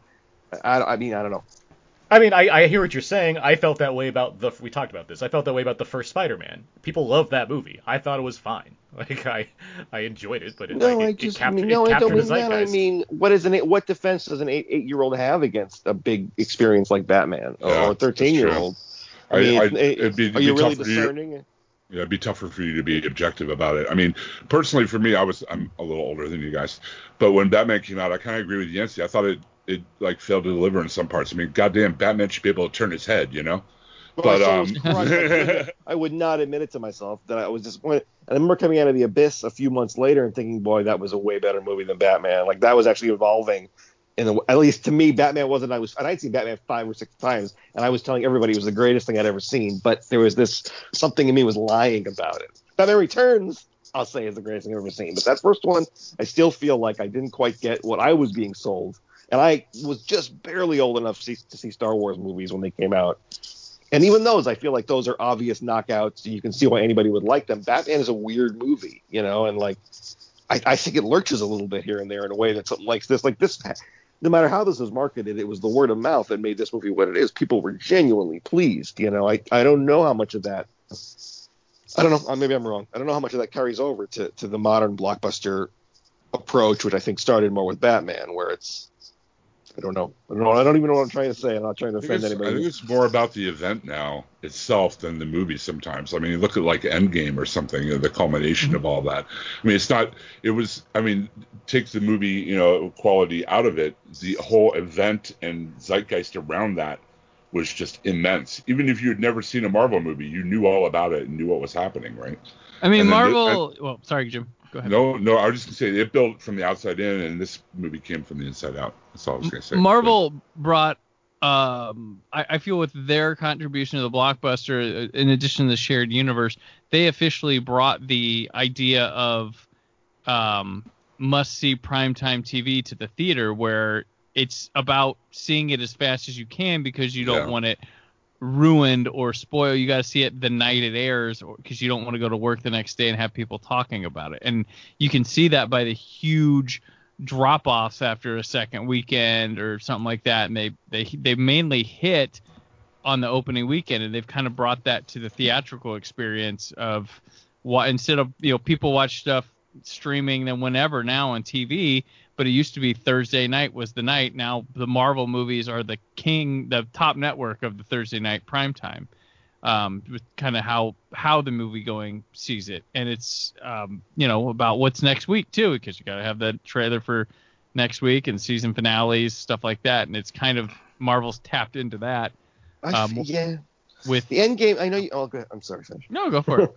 No, we're chasing. We're not going to agree on these things, but like even with Endgame, which is the biggest movie of all time now, I still feel like I feel like the reason this movie Jaws and Star Wars changed everything is people were going to see it over and over like it was a roller coaster. Like you couldn't experience it just by thinking about it again or talking with your friends. Look at tickets sold. That's important. Tickets sold. Yeah. No movie now is ever gonna come sniff what these were selling. Tickets sold is a lot different. There's a lot more seats in theaters back then too. Whereas with Endgame, there's so much of it is also the idea of, oh my God, I'm seeing the most popular movie in the world, and it's featuring these characters I've loved as a little kid, and that's an amazing thing to conceptualize. But that's different than something like this, where it's actually the movie that is totally winning you over, and not the buzz or the excitement of seeing it or the toy. Not that there's anything inherently wrong with any of that stuff. People like what they like, but I feel like the thing that changed, ironically, is that this movie changed. It somehow made the marketing the thing and made the $100 million, borderline the thing. And the reason, and just like Star Wars, the reason those movies were so popular is because they're so good. They're so good. They're just as good as The Godfather, in their own way. And yet so many of the movies that were ripped off from them were not. And it led to, a certain mechanized feeling, I think. I don't know. It's hard to imagine a movie like this. It's hard to imagine an adaptation of a book that was popular coming out, and it totally redefines the way people feel about the book and overshadows the book. It's hard to imagine. I'll also say the movies of the past and stuff do feel a lot more challenging and are a little bit more aggressive, willing to take people in places they didn't know they wanted to go with the movies. Yeah. And now they seem to be more based on fan pleasing and hopefully not bringing an internet uproar on Twitter or something afterwards. They want to play safe. They have the illusion of taking chances with some things, but there really are none. They don't. Right. They take measured moves. Like everything's calculated. There's a whole lot of safety net with them, whereas back then still a bit Wild West with the new era. There's a lot of crazy. I mean, we talk about the 80s has a lot of just crazy, somewhat cocaine fueled movies that go odd. There's odd decisions made, and I do miss the noble failure that doesn't seem to happen very often nowadays. It's a boring, mediocre failure, if anything. They come few and far between because you spend all the money on it and then it doesn't do anything because audiences both complain about them not getting it, but then don't show up to see it when it happens, and so then they go back to the well and say, let's make more sequels and let's do that again. Because that's what makes money for the corporations. You're much happier. Yeah, you're much happier shareholders. If you're a studio. You're much happier if you're a studio exec today than you were in 1975. Much happier. You've got it down to a science. There's no guesswork, and sure, as the studios were glad to see this era end, the guesswork, and when they finally got this formula for how to make money from Lucas and Spielberg, but we as the audience, we just took it so happily. We were also seemingly happy to see this era, and we weren't paying for the movies that failed. We shouldn't have cared. But in order to get successes like this, you have to have whatever other movies came out this year that I probably saw and kind of liked 30 years later, but which are a big disaster. Like. We weren't paying for them anyway, and that kind of search and destroy, hit and miss kind of method resulted in these kind of things. Whereas now, like you're saying, it's safer, but people don't seem to be any less thrilled with the movies. So maybe the thing is, one of the weird things is too, like one of the I guess quote unquote stranger movies to see people flock to that felt like new and people didn't know what it was Guardians of the Galaxy. But if you take the Marvel label off of it, how much does that movie make? How many people are eager to see it? Because we've had Jupiter Ascendings, we've had so many like honest, trying to be an original science fiction, action, fantasy property just tank with zero interest. Yeah. Whereas back in the day, we'd have been drooling for those. I mean, the branding helps. That's what you're arguing. I mean, it makes sense. There's a guarantee of a certain kind of a certain kind of product, just like with Pixar. You could release an animated film, but if you put Pixar in front of it, there's an attention that gets there. That's why Inside Out makes $250 million as opposed to just like being like, oh, that was pretty successful. But you make a really good. Say that, yeah. Sorry, go ahead. I was going to say you made a really good point about how the studios figured out how to make money from like Jaws and Star Wars and whatnot. The studio system kind of was had died and waned out because of the independent cinema that had come along that people wanted to see, movies like Easy Rider and things like that. And that's why we ended up getting all these great movies in New Hollywood, is because it's a direct reaction to that system kind of dying off, and them being able to realize that independent movies could be made that people wanted to see. Okay. Yeah, they didn't understand like what was going on, but they knew who to hire. They knew who to get, like Scorsese, exactly. Coppola. Right. They just right. let these guys make movies. We haven't figured this out yet. And in the 80s, they sort of figured it out. They figured how to make the movie. They didn't care about the fact that the movies weren't going to be lasting artifacts like Star Wars. They didn't care. They just wanted to get in and out and make their money, and that's what sort of happened. Now, in that situation, like you're saying, okay, fine. So the Marvel brand dictates what it has to be. That doesn't mean that the movie has to be anything. That doesn't necessarily mean you can't make your own movie under those guidelines. But like you're saying, Guardians of the Galaxy, it might have, like, I think. Look, I never saw Jupiter Ascending either, but I never saw the other one, the Luc Besson one that came out recently. Valerian and the City of a Thousand Planets. I saw it for like 10 minutes. It looked pretty good, but I think if there was ever a time where an audience was open-minded for something like that, it is not now. With Guardians of the Galaxy and the Marvel tag, any thought that it might have been some weird movie, they didn't have to worry about that. They knew they were going to get the sort of. There's the a Marvel guarantee. stamp, which is There's a guarantee on the box. They see Marvel and they're like, well, I guess this is the one I have to see next. It's not going to take itself seriously. They're going to rib they're not going to go too hard into the sci-fi. They're going to rib it all with the sitcom-y dialogue, and that's that. And there's nothing wrong with that either. But it's like the thirst for anything original is I don't know. This is an old argument now, but it's weird that this movie represents so much that's great about basic classical movie making, and also represents this crossroads that we all know as the point where adult cinema died, and whatever you want to say. Okay, I want to redirect us back towards Jaws. I was going to say, so Jaws. There's a few things I want to say. First off, we have the setup right here of the compressed air. That's the first time we get it. We're going to get more shots of it to remind you that it exists, but that's the first time he references it directly. That actually not even true. Early on, Roy Scheider's looking at the book about the shark stuff. You get a quick insert shot of a compressed air canister, so it already sets up the fact that that's a thing. Now I get a description of it right there. I just it's so wonderful how Spielberg sets these things up, so you're going to know about them later on. But anyway, before we even got here, now we're an adventure movie, right? It's not a horror movie anymore. We've got out of that genre. We moved into a different genre. We get that wonderful shot of the orca leaving the docks, and you have the shot literally through the jaws of a shark's jaws, watching the boat leave. So we're watching the shark literally enter into a new arena, into the shark's lair, or in his world now. I'm trying to are there other movies that do this successfully, where it's one half one thing and one half another thing? From Dusk Till Dawn.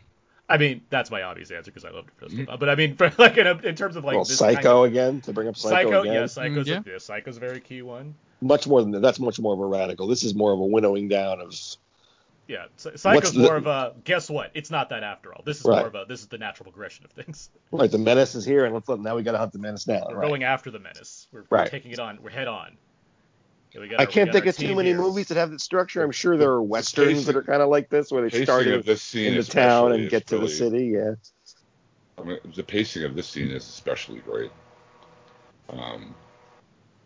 They keep cutting away to Scheider working on the knot. He's slowly gearing up for something to happen. We're not quite sure what's going on. He cuts away to some other tension shots. I mean, it's really so well edited and put together.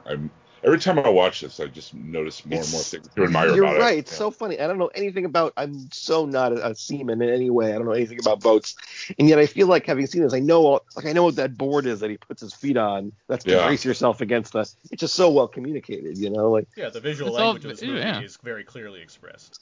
You can put this movie on mute, as we have now, no subtitles, and pretty much understand where we're going. Right. And you feel like you're on the boat with these guys. There's no cutting back to the shore. You're just with these guys. The sound design's terrific too. And again, terrific. Very conscious of eye line too, on those shots on the boat. I mean, everything is very much like I said.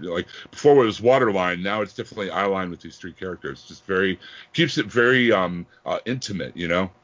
Very very small. You get that smallness of the boat on the giant ocean. It's really really great visual dichotomy. I love it. I really like how, despite the fact that Hooper and Quint, there's there's an aggressiveness towards each other. Quint knows enough to know that Hooper can steer he can do what he needs to handle the boat. Like he may not want to. There's a begrudging respect. He may not want to like outwardly say how much he appreciates what he can do or whatnot, but he knows enough to know that Brody's the one that's going to get the water and put it on the reel. Hooper's the guy that can steer and drive the boat if I need him to. Like that's subtle stuff, but that's really interesting character work for me, where this is the guy that he does not like this man. He doesn't like that he comes from money, that he's not from the town, that he's an outsider. He didn't earn his He stripes. knows that he knows he can help if he But can. he knows how to tie the ropes, and Scheider does not know how to tie the ropes. My That's right, and question of course, we in the audience are all Roy Scheider. Yeah. None of us are the other two guys. He's the audience guy. I mean, he brings us in, and he's the perfect embodiment of that. Perfect. Here's a question. It might bring it a little bit dark. Do you think now, outside of the fact that Quint doesn't like Hooper because he comes from money and he's a big city guy, do you think there's a little anti-Semitism in there too? Interesting. It never occurred to me for a second. I didn't think of it either. Yeah. It's the kind of anti-Semitism that doesn't have a name. It doesn't have there's not a fine enough point. Yeah. You could maybe argue that in a situation like this, well, how does he know he's Jewish? Nobody ever judged was Jewish. It's more in this case, it's more just not trusting the urban guy, which is of course anti-Semitism. Yeah, with money, that's true, which is anti-Semitism on some level, especially from someone we assume is kind of, well, he's not a yokel, but what is Robert Shaw? He's a dyed in the wool sort of something. He's a for sure, and I don't necessarily buy into it. I'm suggesting something, especially because I mean. I feel like Spielberg has too much reference for this character since he let him a bunch of other people design iconic dialogue for him to have. So it's like I don't think he does. Absolutely. But he must be John Wayne, right? Isn't that to bring up a controversial figure? Yeah. But I mean, the idea I get is that Quint gives everybody a hard time. I'm sure. Yeah, that's the other thing also. It's not like when he came into town, everyone's like, "Oh, Quint's here." It's more we like, love that guy. The old guy. He's also revealed to be a World War II vet of a terrible disaster, that monologue, which is Spielberg's like bread and butters, World War II. So I wouldn't think he would make him a hero. Didn't you tell me that, Brandon? What?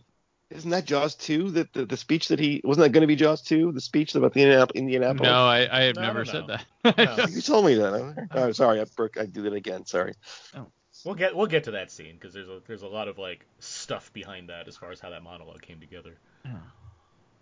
Anyway, I like how there's an ambiguity here too. We never actually know if it was the shark or not. Well, you're not even sure you're in a movie where a shark can do anything to them yet. Well, they're safe in a boat, right? What's the shark? We've seen the picture of the shark busting through the boat in the book, but it still seems like until the shark starts breaking up the boat, you're not really sure how much danger they're in, other than are they going to catch the fish or not? We haven't talked about this enough. We haven't really seen Jaws. We haven't seen Bruce. No. We haven't seen the. We saw a quick shot, like that the overhead shot. The overhead shot where he bites, where he gets the guy, and then the leg goes down to the water, and it's a perfect juxtaposition of music. It's as short as it could be, short as it could be. Everything else since then has just been like markers identifying that there's something. That's the Ahab shot right there. Necessity. All this stuff. Oh, good. Yeah. I was just say, I just kind of had a moment here that the Hooper character is kind of like the prototype of what would become like the Jeff Goldblum, Ian Malcolm kind of character in blockbuster movies. Right. Yeah. But he was like pivotal in that role to begin with. And I mean, that there's roles like it, but like in the 90s especially where like Emmerich kind of came in and was like, what if we have like smart guy and like action guy and put them together? And right. Kind of James Spader and Stargate. Stargate does that first. Then you have Jurassic Park. You have that by having Goldblum in there to begin with. Yeah. And then he does that again with Independence Day. And Emmerich tries to keep that going when you have Jean Reno and Matthew Broderick and Godzilla. Yep. Like he tries to keep that going, but I mean that does become like a thing, and Goldblum profits off it like 3 times. Oh yeah. It's one of my favorite shots in the whole movie. Yep. Oh. Something that amazes me about this part of the movie is that it's just these 3 guys on this one boat, yet Spielberg keeps finding interesting things to do with the camera. Like right here, as Scheider's just backing away slowly, Quint isn't even looking up at him, but he frames the shot and he says, "You're going to need a bigger boat." I mean, it's just like... I must have killed the house when that line played. Yeah, I would imagine. But all he has is these 3 guys in the boat to shoot for this whole part of the movie, and yet he keeps... The camera line and the eye line is interesting. He does interesting things for the camera throughout, and it's just incredible. I mean, we keep, my amazing at the craft of this movie. I mean, it's just another. It is not easy. You're right. I just saw a movie recently that was in cramped quarters that I thought didn't work at all, and it was painfully didn't work for that reason. And this, I mean, they're obviously not in the open ocean, so it's not claustrophobic. Right. But you're right. There aren't that many things Spielberg can show us, and he figures out ways to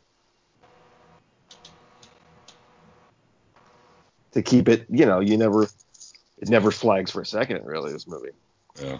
I like how they're in awe of the shark right here. Like, it's less about catching it at this moment and more about, like, look at the size of this thing. Like, this is a real monster. Like, we are in King Kong right now, guys. Like, that's what they're thinking of. And yet he's such a master that he can go back to it just being barrels for half an hour later, and you you never see the show. You see the barrels for half an hour. Yeah. Totally the barrels is like one of the best cinematic inventions for like it's how to more intriguing than watching the shark. You know, because it's such a great indicator. Like, what this is. And we've been explained what the barrels mean, so the fact that there's 3 of them, like it's like this is a beast, and you don't even need to see it to understand how much of a threat it is.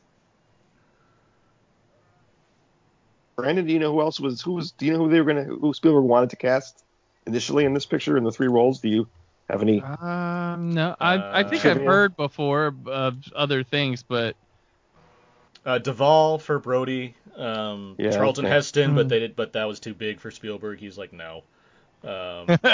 Lee Marvin and Sterling Hayden both passed on Quint. Ooh, Sterling Hayden. And Lee Marvin, both would have been great.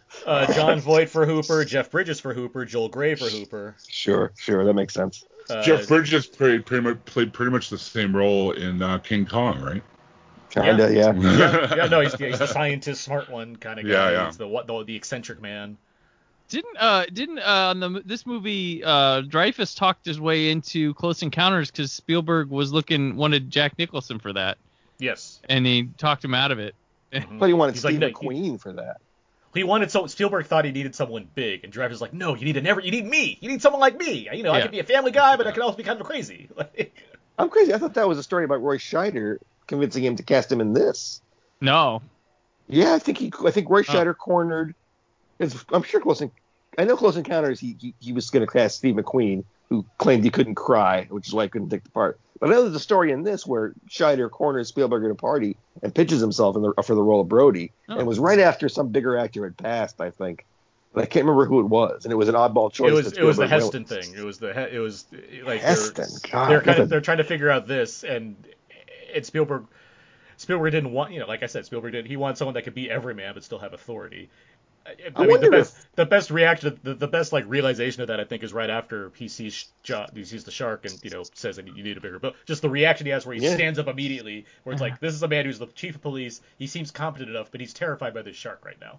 You can totally imagine the Charlton Heston version of this movie is the version we wouldn't be talking about. It might have been good. I might have liked it, but it's the version that would have felt phony. Well, it'd be like the Omega Man. He's just badassing it around and doing whatever he needs to. Whereas this, I don't know, 10 years. I mean, is there a movie before? I feel like 10 years before this, you would have called the Roy Scheider character like a sissy for being so openly afraid of the boat. Like, he's not heroic until the end. That's why it works so well. That's why Scheider's the perfect casting, because he's like... It's more modern, too. He can channel this energy of being this guy that seems somewhat nebbish, and he's from the city, he's not from the water, that kind of thing. But then when push comes to shove, you could believe him as a tough guy because, well, he's Roy Scheider. I mean, he already has that kind of film. He'd been in 2 tough guy movies. He's a super good audience POV character in this. I mean, There's the other Ahab shot right here. Yeah. Which could have been put anywhere in the movie, that shot. Yeah, I feel like this is the one that's found in the editing. It's like, I guess for sure. Right there. Like, that's we need a scene of Quint looking ominously. No, seriously, though, before I forget, so this was the cinematographer is Bill Butler, but the camera operator is somebody too on this movie. It's the camera operator is like the guy who shot Raging Bull. I'm embarrassed to not know. Michael Chapman, I think Michael Chapman is the camera operator on this, and Bill Butler's the cinematographer. That's a major, because Michael Chapman shot Raging Bull and a lot of other big movies. So this movie really got the look at that shot. Oh, that's so good. It's great. Gorgeous. I mean, all of these shots are wonderful. Yeah, it's just it's. Well, you could. I mean, what's so funny about this era? Like, you could pick any random movie and probably get lovely shots out of it. You don't get that much now. You get we're finishing. We're just shooting stuff.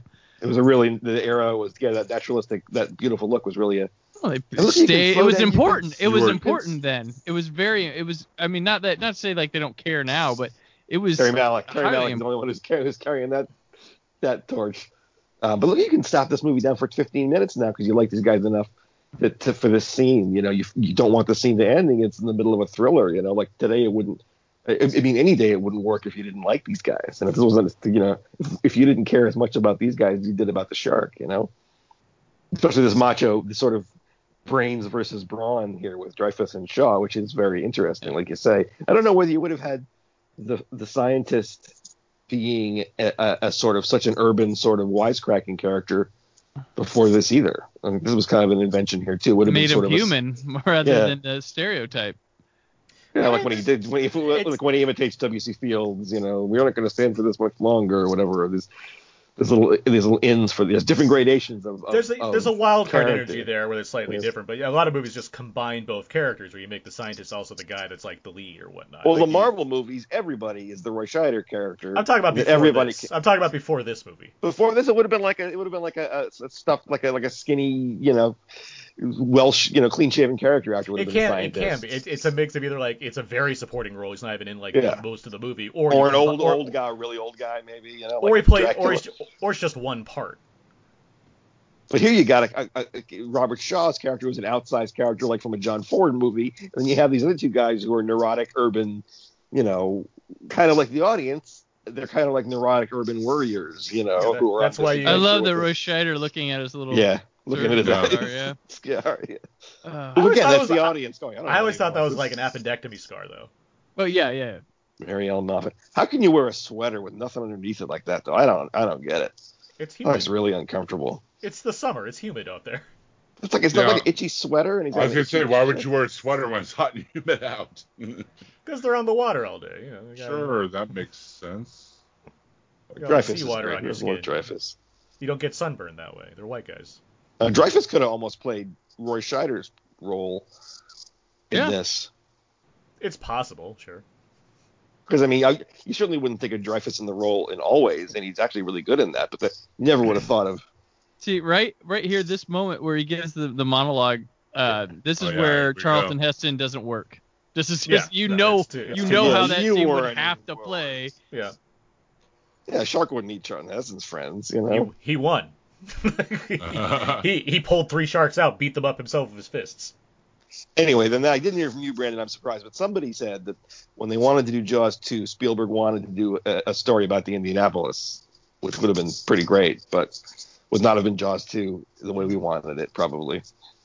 And I like Jaws 2. I'm not a hater. It's fine. It's a solid movie. Like for being, if you're gonna make a sequel to the biggest hit of all time that doesn't have Spielberg as a director, and you have just one of the main cast or two, I guess two. You got 3 of the main cast. You got the mayor too. I mean, it does its job. It's fine. You can't hate that if you love Jaws. It's too much. It's got too much. You still got Williams doing the score. Like it looks good. It's still got that 70s sort of vibe to it. It doesn't feel confused like the third one feels like it doesn't know where it's coming from. Well, you know, it's like it's not even in the same place. Like we don't need to talk about that movie. Anyway, this monologue. A few writers on this one. You had the script. You had the idea of like we need to do something here to like enhance Quint.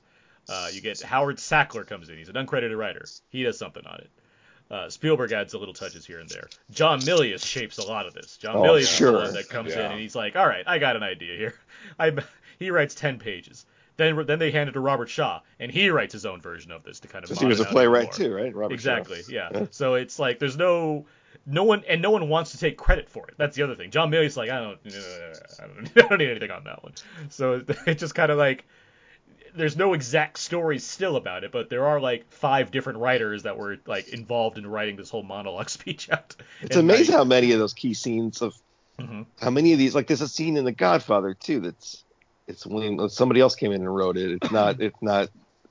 Yeah, like let me hand it off to big famous name here. My buddy. You never get like Jason Smith, he ended up, he was a first AD on something, but that's all he did. Like, it's always like, oh, he handed it to Brian De Palma. He handed it, it was like, what? Well, that's the benefit of this era where you have these guys and Scorsese and Lucas and Milius for that matter. Like they're all buddies. Like they all hang out. Yeah. They're all friends. They're like, hey, they're all college take a look buddies. at this. I mean, look at the other movies we talked about. We were like, what? Scarface has some scenes that are designed by Spielberg. We talked about Revenge of the Sith. Even has Spielberg involved in. Like, that's the last time I can think of. Yeah, that's right. That scene is the. Right, Scarface. I'm sure even that, like, I wouldn't say like they're guiding each other, but even now, I wouldn't be surprised if they're like, hey, Marty, you want to come by the set today and see what's going on here? Because I'm sure they're still all interested in what each other is doing at any given time. I mean, like the modern equivalent, like Tarantino and Rodriguez. Oh yeah, testing each other's stuff. Yeah. Well, yeah, if you're on the set and Scorsese walks on the set, ask him what he wants to do with the setup. If he wants to do it, why would you not? It does happen. I mean, it's happened on the various Star Wars movies, obviously, because they always talk about how there are other cameos or whatnot. It happens in the Marvel movies too, as far as like Favreau swap by and talk to some of these people or whatever. There's collaborations that occur and there's friendships that happen. But yeah, in these movies specifically, where it's like these classics that have like these grand scenes associated with, it's like, yeah, we had a lot of people working on there that you're aware of who this person is. There's great editing here. Another greatly edited scene, because you can easily say, oh, it's just this one shot. It's not one shot. There's a lot of shots, and there's there's constant movement around to see like everyone. They might have shot it in one or two takes because Robert Shaw's a pro and he could probably do it in one or two takes, but still, there's a lot of like acknowledgement that Hooper is absolutely like engrossed in this story. Yeah. Every shot of him is that look that he's giving right now on his face. It's like, oh my god, this is a legendary story about sharks. I want to know everything about this. And you cut to Brody, this guy was there, yeah, and you keep cutting back to Brody, and he's like, this is okay. Like, he's just getting more nervous. This is scared. Anyway, we dropped the bomb.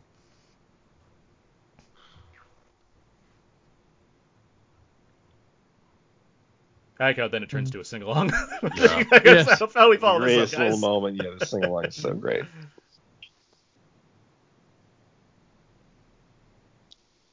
And that Scar comparison scene is fun too, especially when it becomes like inaudible. When Quint is like, and he put the arm back, and that's great. What are you even saying at this point? It's like... Reprised in Lethal Weapon 3, as I recall, right? And Chasing Amy. Well, that's more obvious. That's more blatant. Less blatant. Well, Kevin Smith has Jaws references in every single one of his movies. There's the barrel. Yeah. Isn't Bryan Singer also? Isn't his company also? He had the Bad Hat Harry Productions or something. Bad Hat Harry, yeah. That barrel shot's great too, because it's like, there is a shark out here, guys. Yeah. It's around. And you should stop singing because he can hear you. Yeah. Oh man, I love that. Just showing that board break like that was really nice. Robert Shaw is the first to become aware of what's going on. Yeah. Hooper's just pounding on the table. Your heart just aches when they're singing that song because you feel like you're with them. Yeah, man, let's go home. Let's kill the shark and go home. My head goes off every time we get like shots like this where like stuff happens to the boat. I'm like, oh, he's gonna fix that now. Like, that sucks. Yeah. all those things spilled out, or he's got to replace this. Like, that seems difficult. How do you replace one piece of wood in this entire boat? Now it's on fire. That line reading's wonderful too. Put out the fire. He must not have made it to that Redford movie where he's alone on the boat and it's all falling apart. Oh my god, I was a nervous wreck to that movie. It's a good movie. It starts right away. He's got a giant hole in his boat. It's like, it's gonna suck. I think the lesson is the boats don't make it in those movies. How did you make it through Das Boot? Don't get me started on nuts and bolts flying out. Love this shooting at the shark. It's gradual Ahabness. Pure stupid, Yeah. And he knows it. Quentin totally knows it's stupid. Mm-hmm.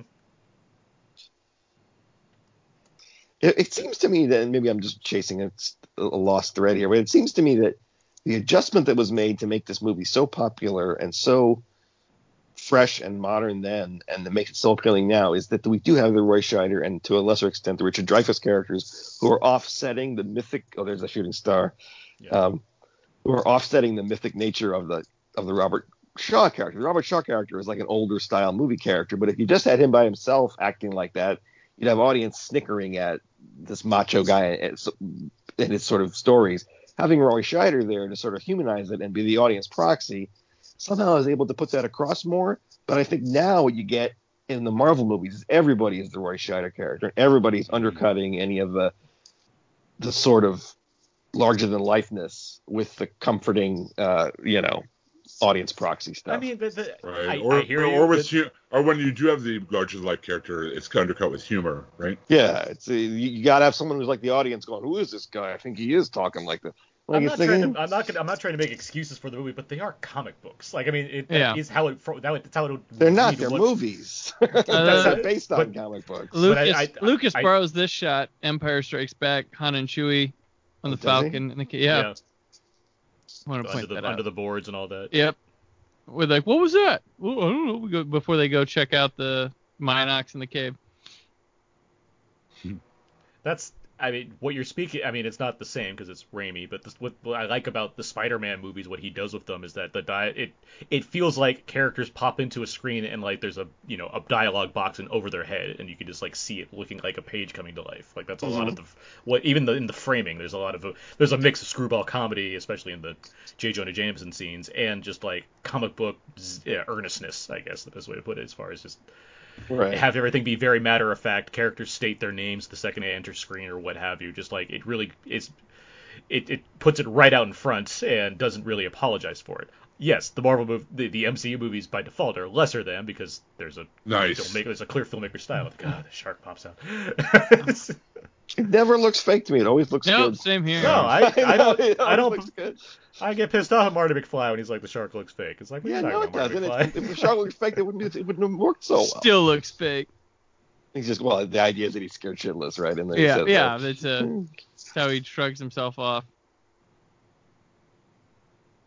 I bet you they wouldn't even talk about the shark looking fake if it hadn't been for the stories that everyone's told about the shark not working. Yeah. Oh, yeah. But it is certainly an example of what is that necessity being the mother of invention. I mean, how much of this movie's greatness is based on the shark?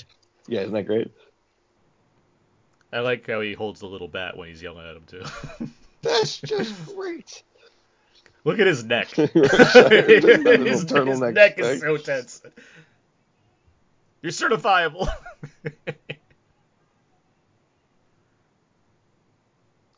Now, this is Dreyfuss's next thing would be to win an Oscar, right, for the Goodbye Girl. Goodbye. And the same year as Close Encounters. Close Encounters was his big year. What did Robert Shaw do from this? I guess Force 10 from Navarone, right, was one of his... He was in The Deep. The Deep, right, which of course, A movie made after this. Doesn't have a shark, man. It has Jacqueline Bisset in that wet T-shirt thing, but it does not have a shark. No, more eel. He did Black Sunday after this, too, which is pretty cool movie. Oh, yeah, that is a good movie, Black Sunday. And I like Force 10 a lot. I've never seen Force 10. I've always heard negative. I actually want to see it. There's a new Kino disc coming out of that Blu-ray disc. Harrison Ford's in that, right? Richard Kino. Yeah. It's one of those movies I saw as a kid and just really, really liked. And it's not the greatest movie of all time, but it's a lot of fun. I enjoyed it. Robin Marion. I've actually not seen. I don't think I've actually seen Guns of Navarone either, or Guns of Macaroni, as we called it. That's good too. Robin and Marion is the other like. I like that one. Robin and Marion is so good. Yeah, he was the sheriff in that one. Yeah. That's true. That's I mean, this is 75. He dies in 78 from a heart attack. Oh, he died in 78. Okay. Yeah, he died. And it's if he's 51, he's not that old, but he was also he lived life. He lived life pretty hard. He was kind of a drunk during this time though too, wasn't he? Yeah. Oh yeah. More drunk than Paul Newman was in The Sting that he started. He comes from that whole generation, the Peter O'Toole, Richard Burton, right? Richard Harris, live hard, act hard. John Huston, Sam Peckinpah, all just. They all lived longer. That's true. True. His big movie prior to this would have been A Man for All Seasons, right? Robert Shaw, mostly. Yeah. Or From Russia with Love, yeah. Russia with Love, yeah. Well, the year before this is Taking of Pelham 1, 2, 3 and The Sting. I mean. He's also great. Yeah. He's great. Now he's having a real renaissance. What am I saying? No, this was because he just won his Oscar and he started getting hired for a lot of things. Yeah. What did he win the Oscar for? No, sorry, I nominated for an Oscar. He was he was on lists again. He was getting in there. So he had some. I mean, again, The Sting was huge too. The Sting was a giant movie. Yeah. There's those guys you like from that other movie, they're back, and it's gonna be huge. Remember how much you liked them together? We have them together again, and this time they're in 30 Chicago, and it's great. That's what a sequel used to be back in the day. Let's just get the gang back together and make another movie. Yep, exactly. Well, that's, I mean, there's a lot of sequels now, but there's some that still do it. Like Ferrell does that. Ferrell's like, I don't need to make sequels, just get everybody together again and make another comedy. Right? Yeah, exactly. People get too literal minded. It doesn't have to be the same characters. There were more stars. There were more stars at that point that could guarantee people coming out to see them in the movies than there are now, though. I mean, back then a Newman Redford movie broke huge because it was Newman and Redford, right? Yeah.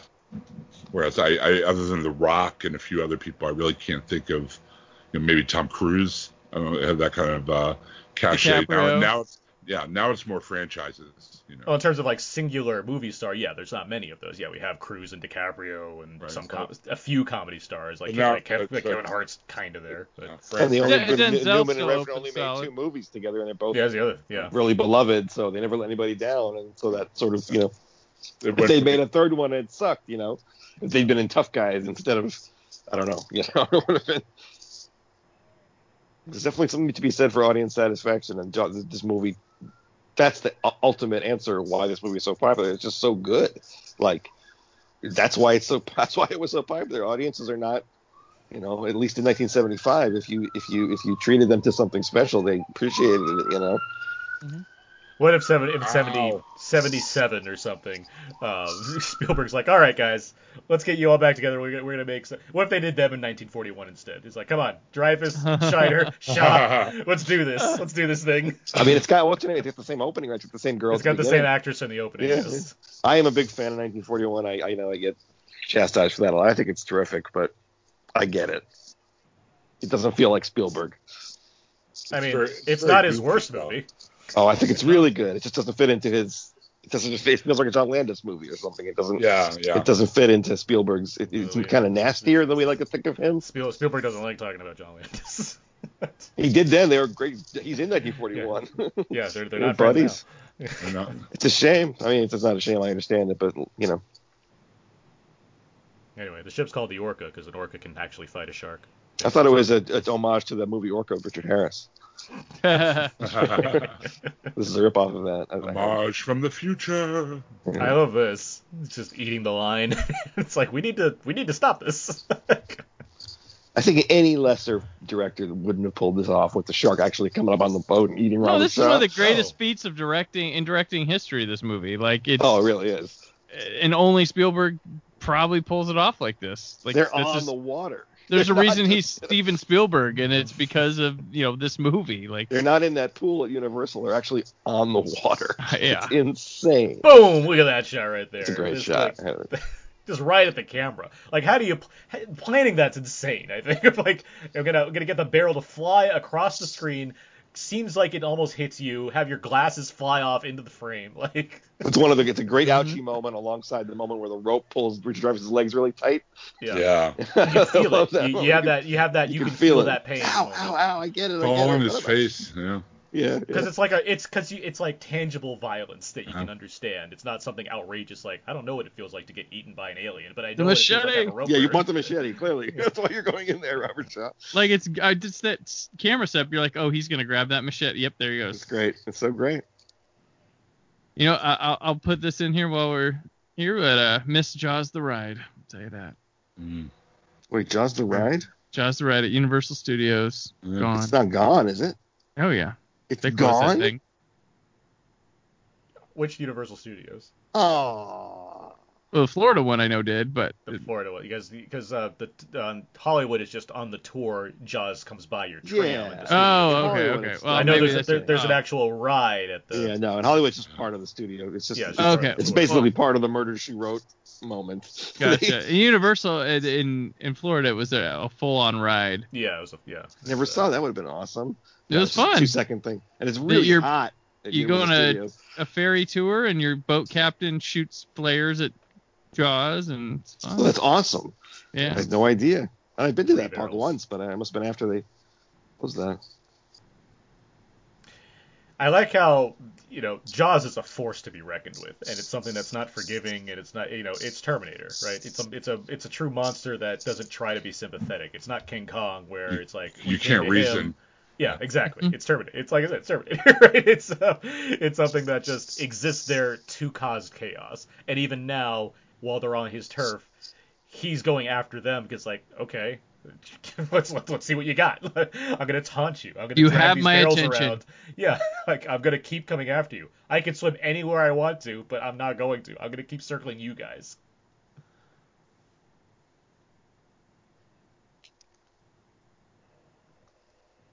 Oh, there we go. It's almost the whole boat. Like stars. Yeah. So those shots look great. Like, yeah. Yeah, it looks so great to me. I don't. He keeps using the shot of the shark model being just maybe a few feet under the water. Yeah. To like make it not look so much like a model, and that makes it look even creepier. It's a great happenstance there. I mean, this movie probably went into production like, ooh, can't wait to show off the shark, and then it became we need to hide the shark, and it's like the best thing ever for it. Just like King, same dilemma as King Kong sort of faced, right? Yeah. We're gonna build a robot King Kong, and that's gonna be the star of the show.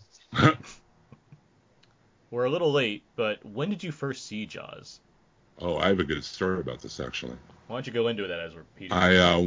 When I was a kid, my dad worked in Alaska. We lived in Valdez, Alaska, in a company town, and it was about 5,000 people.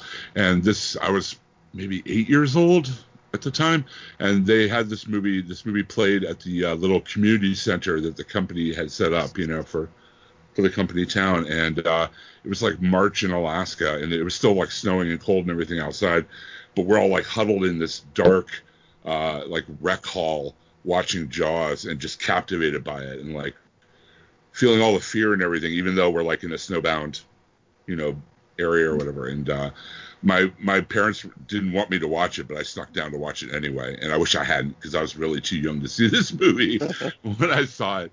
But yeah, I'll never forget it. It's one of the first movies I remember seeing in a movie theater that really made an impact on me.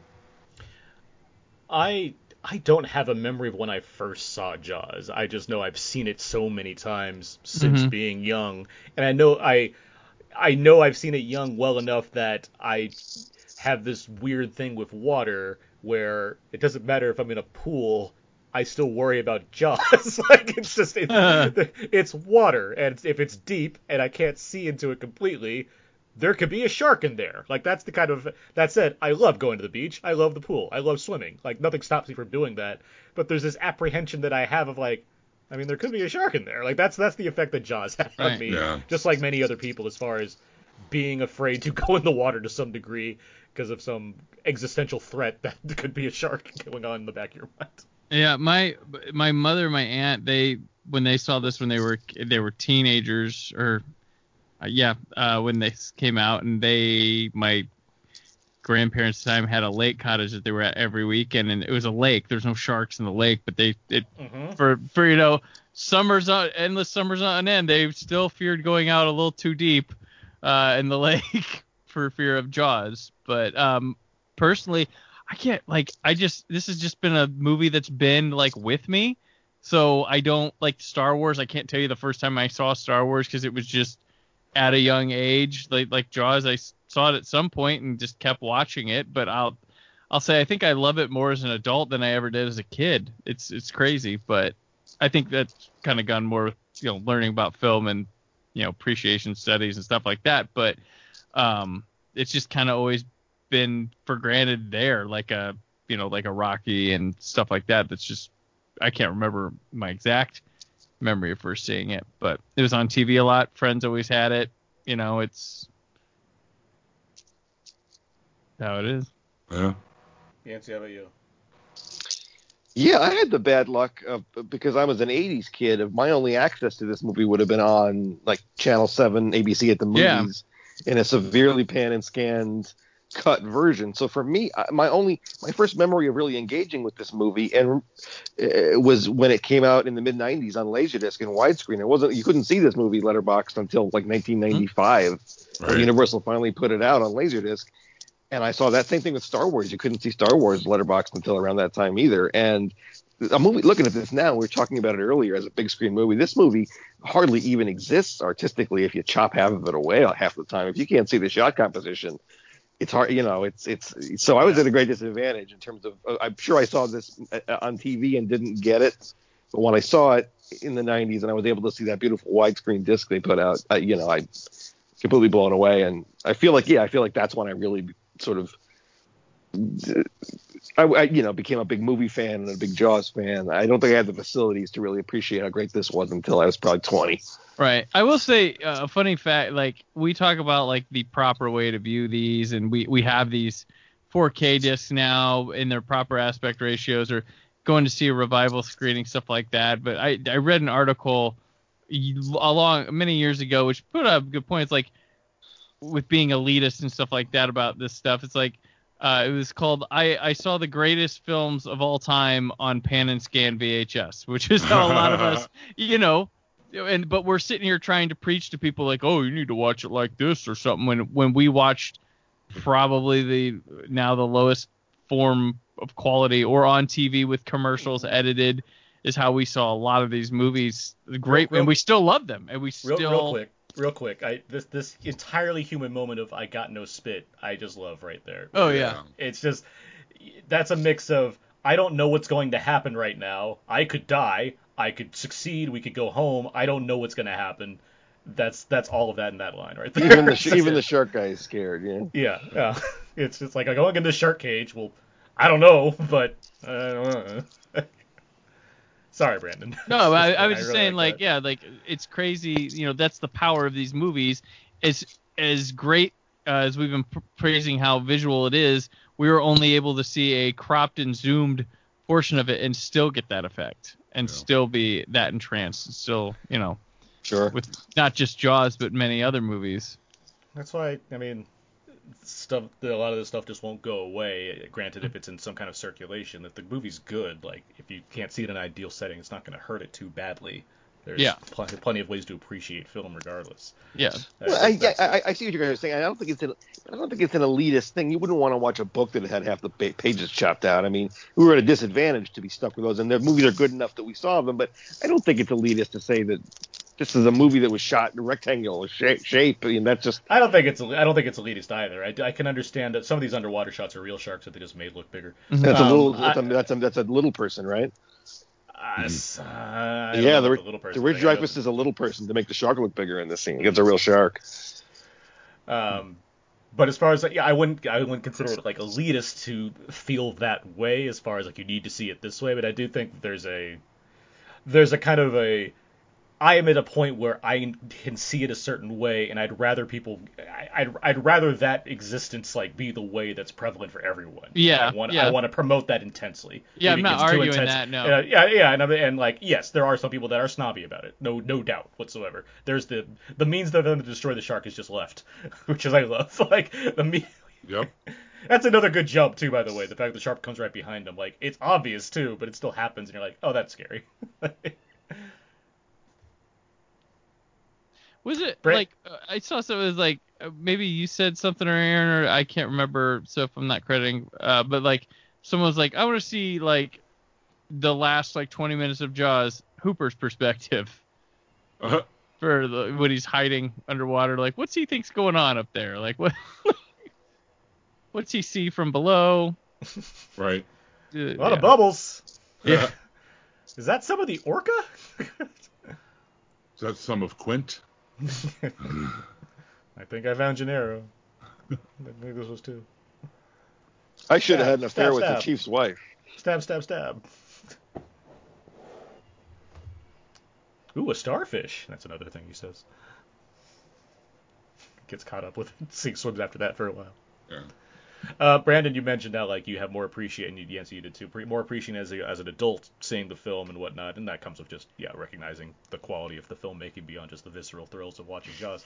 I don't disagree. Like I've always been a fan of this movie for probably those reasons as well. But yeah, growing up into it and recognizing just how skillfully made it is certainly has added to it. And we've all seen Jaws a lot. I've seen Jaws a lot. I've seen it a number of times in like theater settings, which is awesome. I got to see it with my lovely girlfriend in an outdoor screening one time, And even just a couple months ago for my birthday. I was going to say, tell us about your Jaws birthday. Anna threw me a Jaws-themed birthday party, which was fantastic. I mean, obviously, it's just the two of us because, hey, the world's different. But still, we had a lot of fun. And I had a projector, so we watched Jaws on the side of my house, or we played it there at night. But even before that, she set up the whole, deck that I have with, Jaws-themed stuff, tablecloths, and what have you. She painted me a Jaws mural on a canvas, which I'm looking at right now because it hangs above my TV. It's awesome. It's Jaws is such a you could. This speaks back to what we're talking about as far as its popularity at the box office or what have you. It's such a you can watch this movie just any time. There's no bad time to watch this. I'm not saying there's other movies that can't replicate that either, but I do for something of this scale that came out at the time it did, capitalized in the way that it did. I get it. I get why it attacked theaters and just succeeded so successfully. It's also one of those few movies that everyone agrees is a great movie. You know what I mean? There are a lot of movies most people consider great, but then other people will disagree or whatever. But I mean when I hear the phrase, if someone says it's a perfect movie, invariably they usually use Jaws as their example. You know, it's one of those few movies that's just universally enjoyed. Oh, here we go. I don't want to get eaten by the fake shark. When I showed my kids this upset the hell out of my son. He loved Quint, and he was he was mad about it. He was.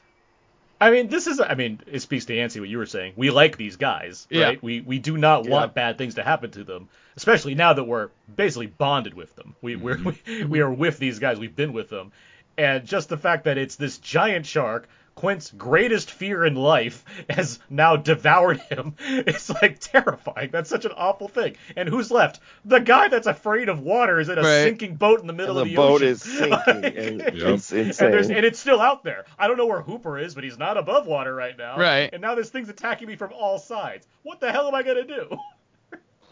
Just looking at it, not sure what to do. Oh, wait. He told me about this earlier.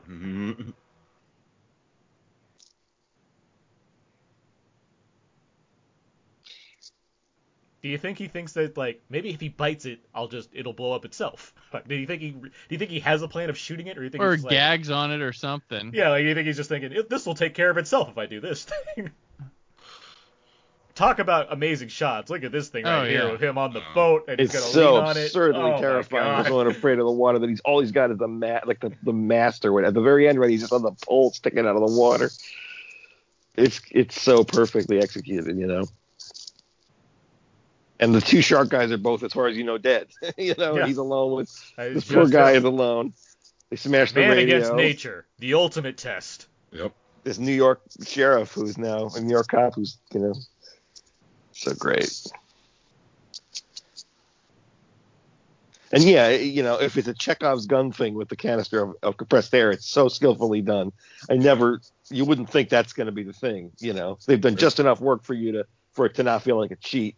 But they haven't done a lingering shot of it, to remind you that might be the way to do it. God, this is cool. Yeah. Just watching this. It still works. Ouch. We've all seen this dozens of times, but it's still so tight it works like a clock. Shark takes a hell of he gets shot and stabbed and shot again. Terminator. Mm-hmm. He's the Terminator. He does take a hell of a beating. It's a movie monster. Yep. Here we go. Just Look him at this. positioned on this. Oh, yeah. These silhouette shots and everything. And it even makes sense. It's not a cheat that it has a silhouette like that. Not at all. It's not I need to shoot at a certain time of day to get it. Here we go. Now we know it's the canon. Now we know what he's trying to do, at least. Yeah, right? now he's well, here's the plan. Time to use my crack shooting. Bullets underwater like Saving Private Ryan there. Yeah. Dude, and the Williams score is just killing it right now. Oh my god. Oh wow, it's subtitled. It's subtitled the word he didn't say. You got a bullet shot, bullet eye view going to the thing. Look at that! This is such a great reaction. He's so happy. I blew it to a million pieces. That was awesome. And the piano bit right here has the bloody corpse of John Slinks underwater. It's so brilliant. And it's the same sound we hear in Duel. You ever see Duel? Yeah. There's when the truck goes off the edge, there's a sound that is repeated. Duel's one of the greatest television films of all time. Absolutely. There you go. Economic filmmaking. Duel is incredible Duel's in that fantastic. regard. Duel's just all right, got it.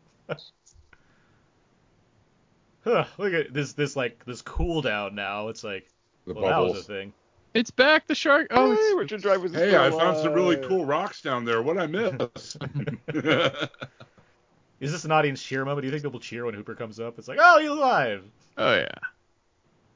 So you almost hit me with a couple of those bullets. They're cheering off the chain at this point, right? They already saw the shark explode. They're cheering about when he's shooting at it. They're cheering about when he's dead. They're cheering about movies being upbeat again and the 70s being over finally, and They're cheering Hollywood's Stallone back. talking in the background, saying like, "I got a movie coming next year. You're gonna cheer like nobody's business." When we made $100 million, and this was 75, right? Right. Yep. Yeah. And Star Wars 77. What was the big summer movie 76?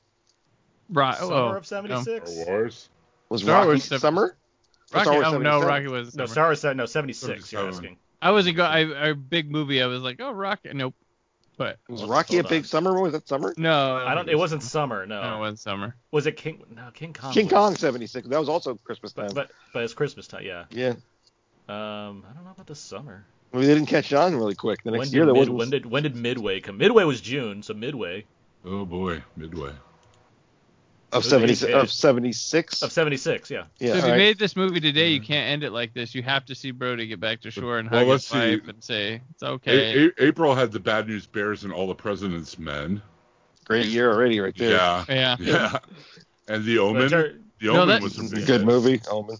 Yeah, The Omen was a big hit. And that was in June. All of the music in this movie is fantastic. The credits music is just as good. I love how like so just calm it is, and like just giving you like this breathing room as you watch these minimal credits and you see them in the background getting to shore and everything. It's just wonderful. It's a wonderful ending. There's no like, it's 70s, so it means, once the threat's eliminated, the movie ends, which I love about 70s movies. And like in French Connection, it's like, well, it's over.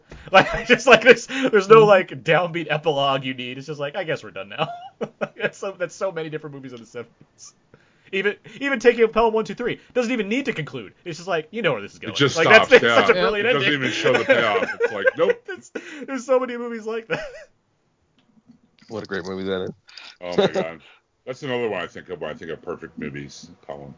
Yeah, I have a list on my iPhone recently where I've just been adding to it every time I think that's just perfect. Like, there's nothing wrong with this at all. Like, everything is perfect. I love the original Pelham. It's one of my faves. Oh yeah. I love just seeing them get up in the background. That's just such a great way to like close this off. As far as like it's not a scene, but it is. You're just like watching the end. All right, we're at shore now. That movie, man. All the sharks are gone. Perfect swim. Picture. Until the revenge, right? Yes. Oh, now the this time it's personal. This time it's personal. That's where that came from, I believe. Jaws 4, right? Yeah. Jaws, yeah. That said, Jaws 2, just when he thought it was safe to go back in the water, one of the best taglines of all time. Tagline. Like that's just like. And that's not even the poster for Jaws is also one of the most incredible, iconic images. The poster is fantastic. Oh, of course, yeah. It's just spectacular. Like they knew how to make this movie work as far as like selling it. Like I showed my baby infant, my 5 months old son, the cover of the 4K for no reason. I just showed it to him. And he looked at it. I'm like, boy, that's the first time you're seeing that. I've seen that image 10 million times in my life. To you, it's nothing. So yeah, that's Jaws. We talked all about that movie. There's probably more we could say about Jaws, but it's 45 years old, and it's you can put it out now and just watch it and enjoy it because there's so much to love about that movie. As we wrap things up here, we can go over where everyone can be found. And let's start with Jim Dietz. Where can people find more of your work online? Weekly, we put out on the Taylor Network of Podcasts. We have a weekly podcast called Nothing's On that covers the entertainment and TV news with professional comedian Donnie Salvo, myself, and Mr. Daryl Taylor, the king of that podcast network. Also, the Walking Dead TV podcast. You can find me and Aaron Taylor and other sort of knuckleheads talking about the zombie show that isn't on anymore. Brandon Peters, where can people find more of you? You can find me at WhySoBlue.com. That's where I've been doing most of my work lately. CallSonMyCavalcade.com, podcast I have, and at PT Peters on Twitter. Yancey, anything you'd like to plug? I'm just the guy from your podcast right now. Otherwise, I'm baby jail. But when I do have something to plug, I will be plugging it here. If you're kind enough to invite me back after I bust into your guys' I talk over you guys so much. I'm so sorry. I don't mean to do that. I get excited. Yeah, God forbid you talk on a podcast. Right? I just feel like They love the parts where it just goes silent and nobody talks. That's what people tune in. I'm trying to watch Jaws, guys. Can you keep it down? Shut the hell up. I'm just saying. I think it's. I'm gonna have to take my earbuds out. I'll get there, guys. But no, you're good. You can find me at thecodyzeke.com. Everything I do ends up over there. I'm on Twitter, AaronsPS4. You can find this podcast on iTunes, Audioboom, Spotify, and Stitcher, and everywhere else you can find podcasts. Feel free to email us at down.podcastgmail.com. Our Facebook, Twitter, and Instagram pages are all out there. You can find them. There's links to that in the show notes for the show if you need to not know where that is already. I thank you, Brandon, Jim, and Yancey for joining me for this Jaws commentary track. Thank you for having. Thank you, guys. Awesome. And that's going to do it for this commentary. Until next month, so long and goodbye.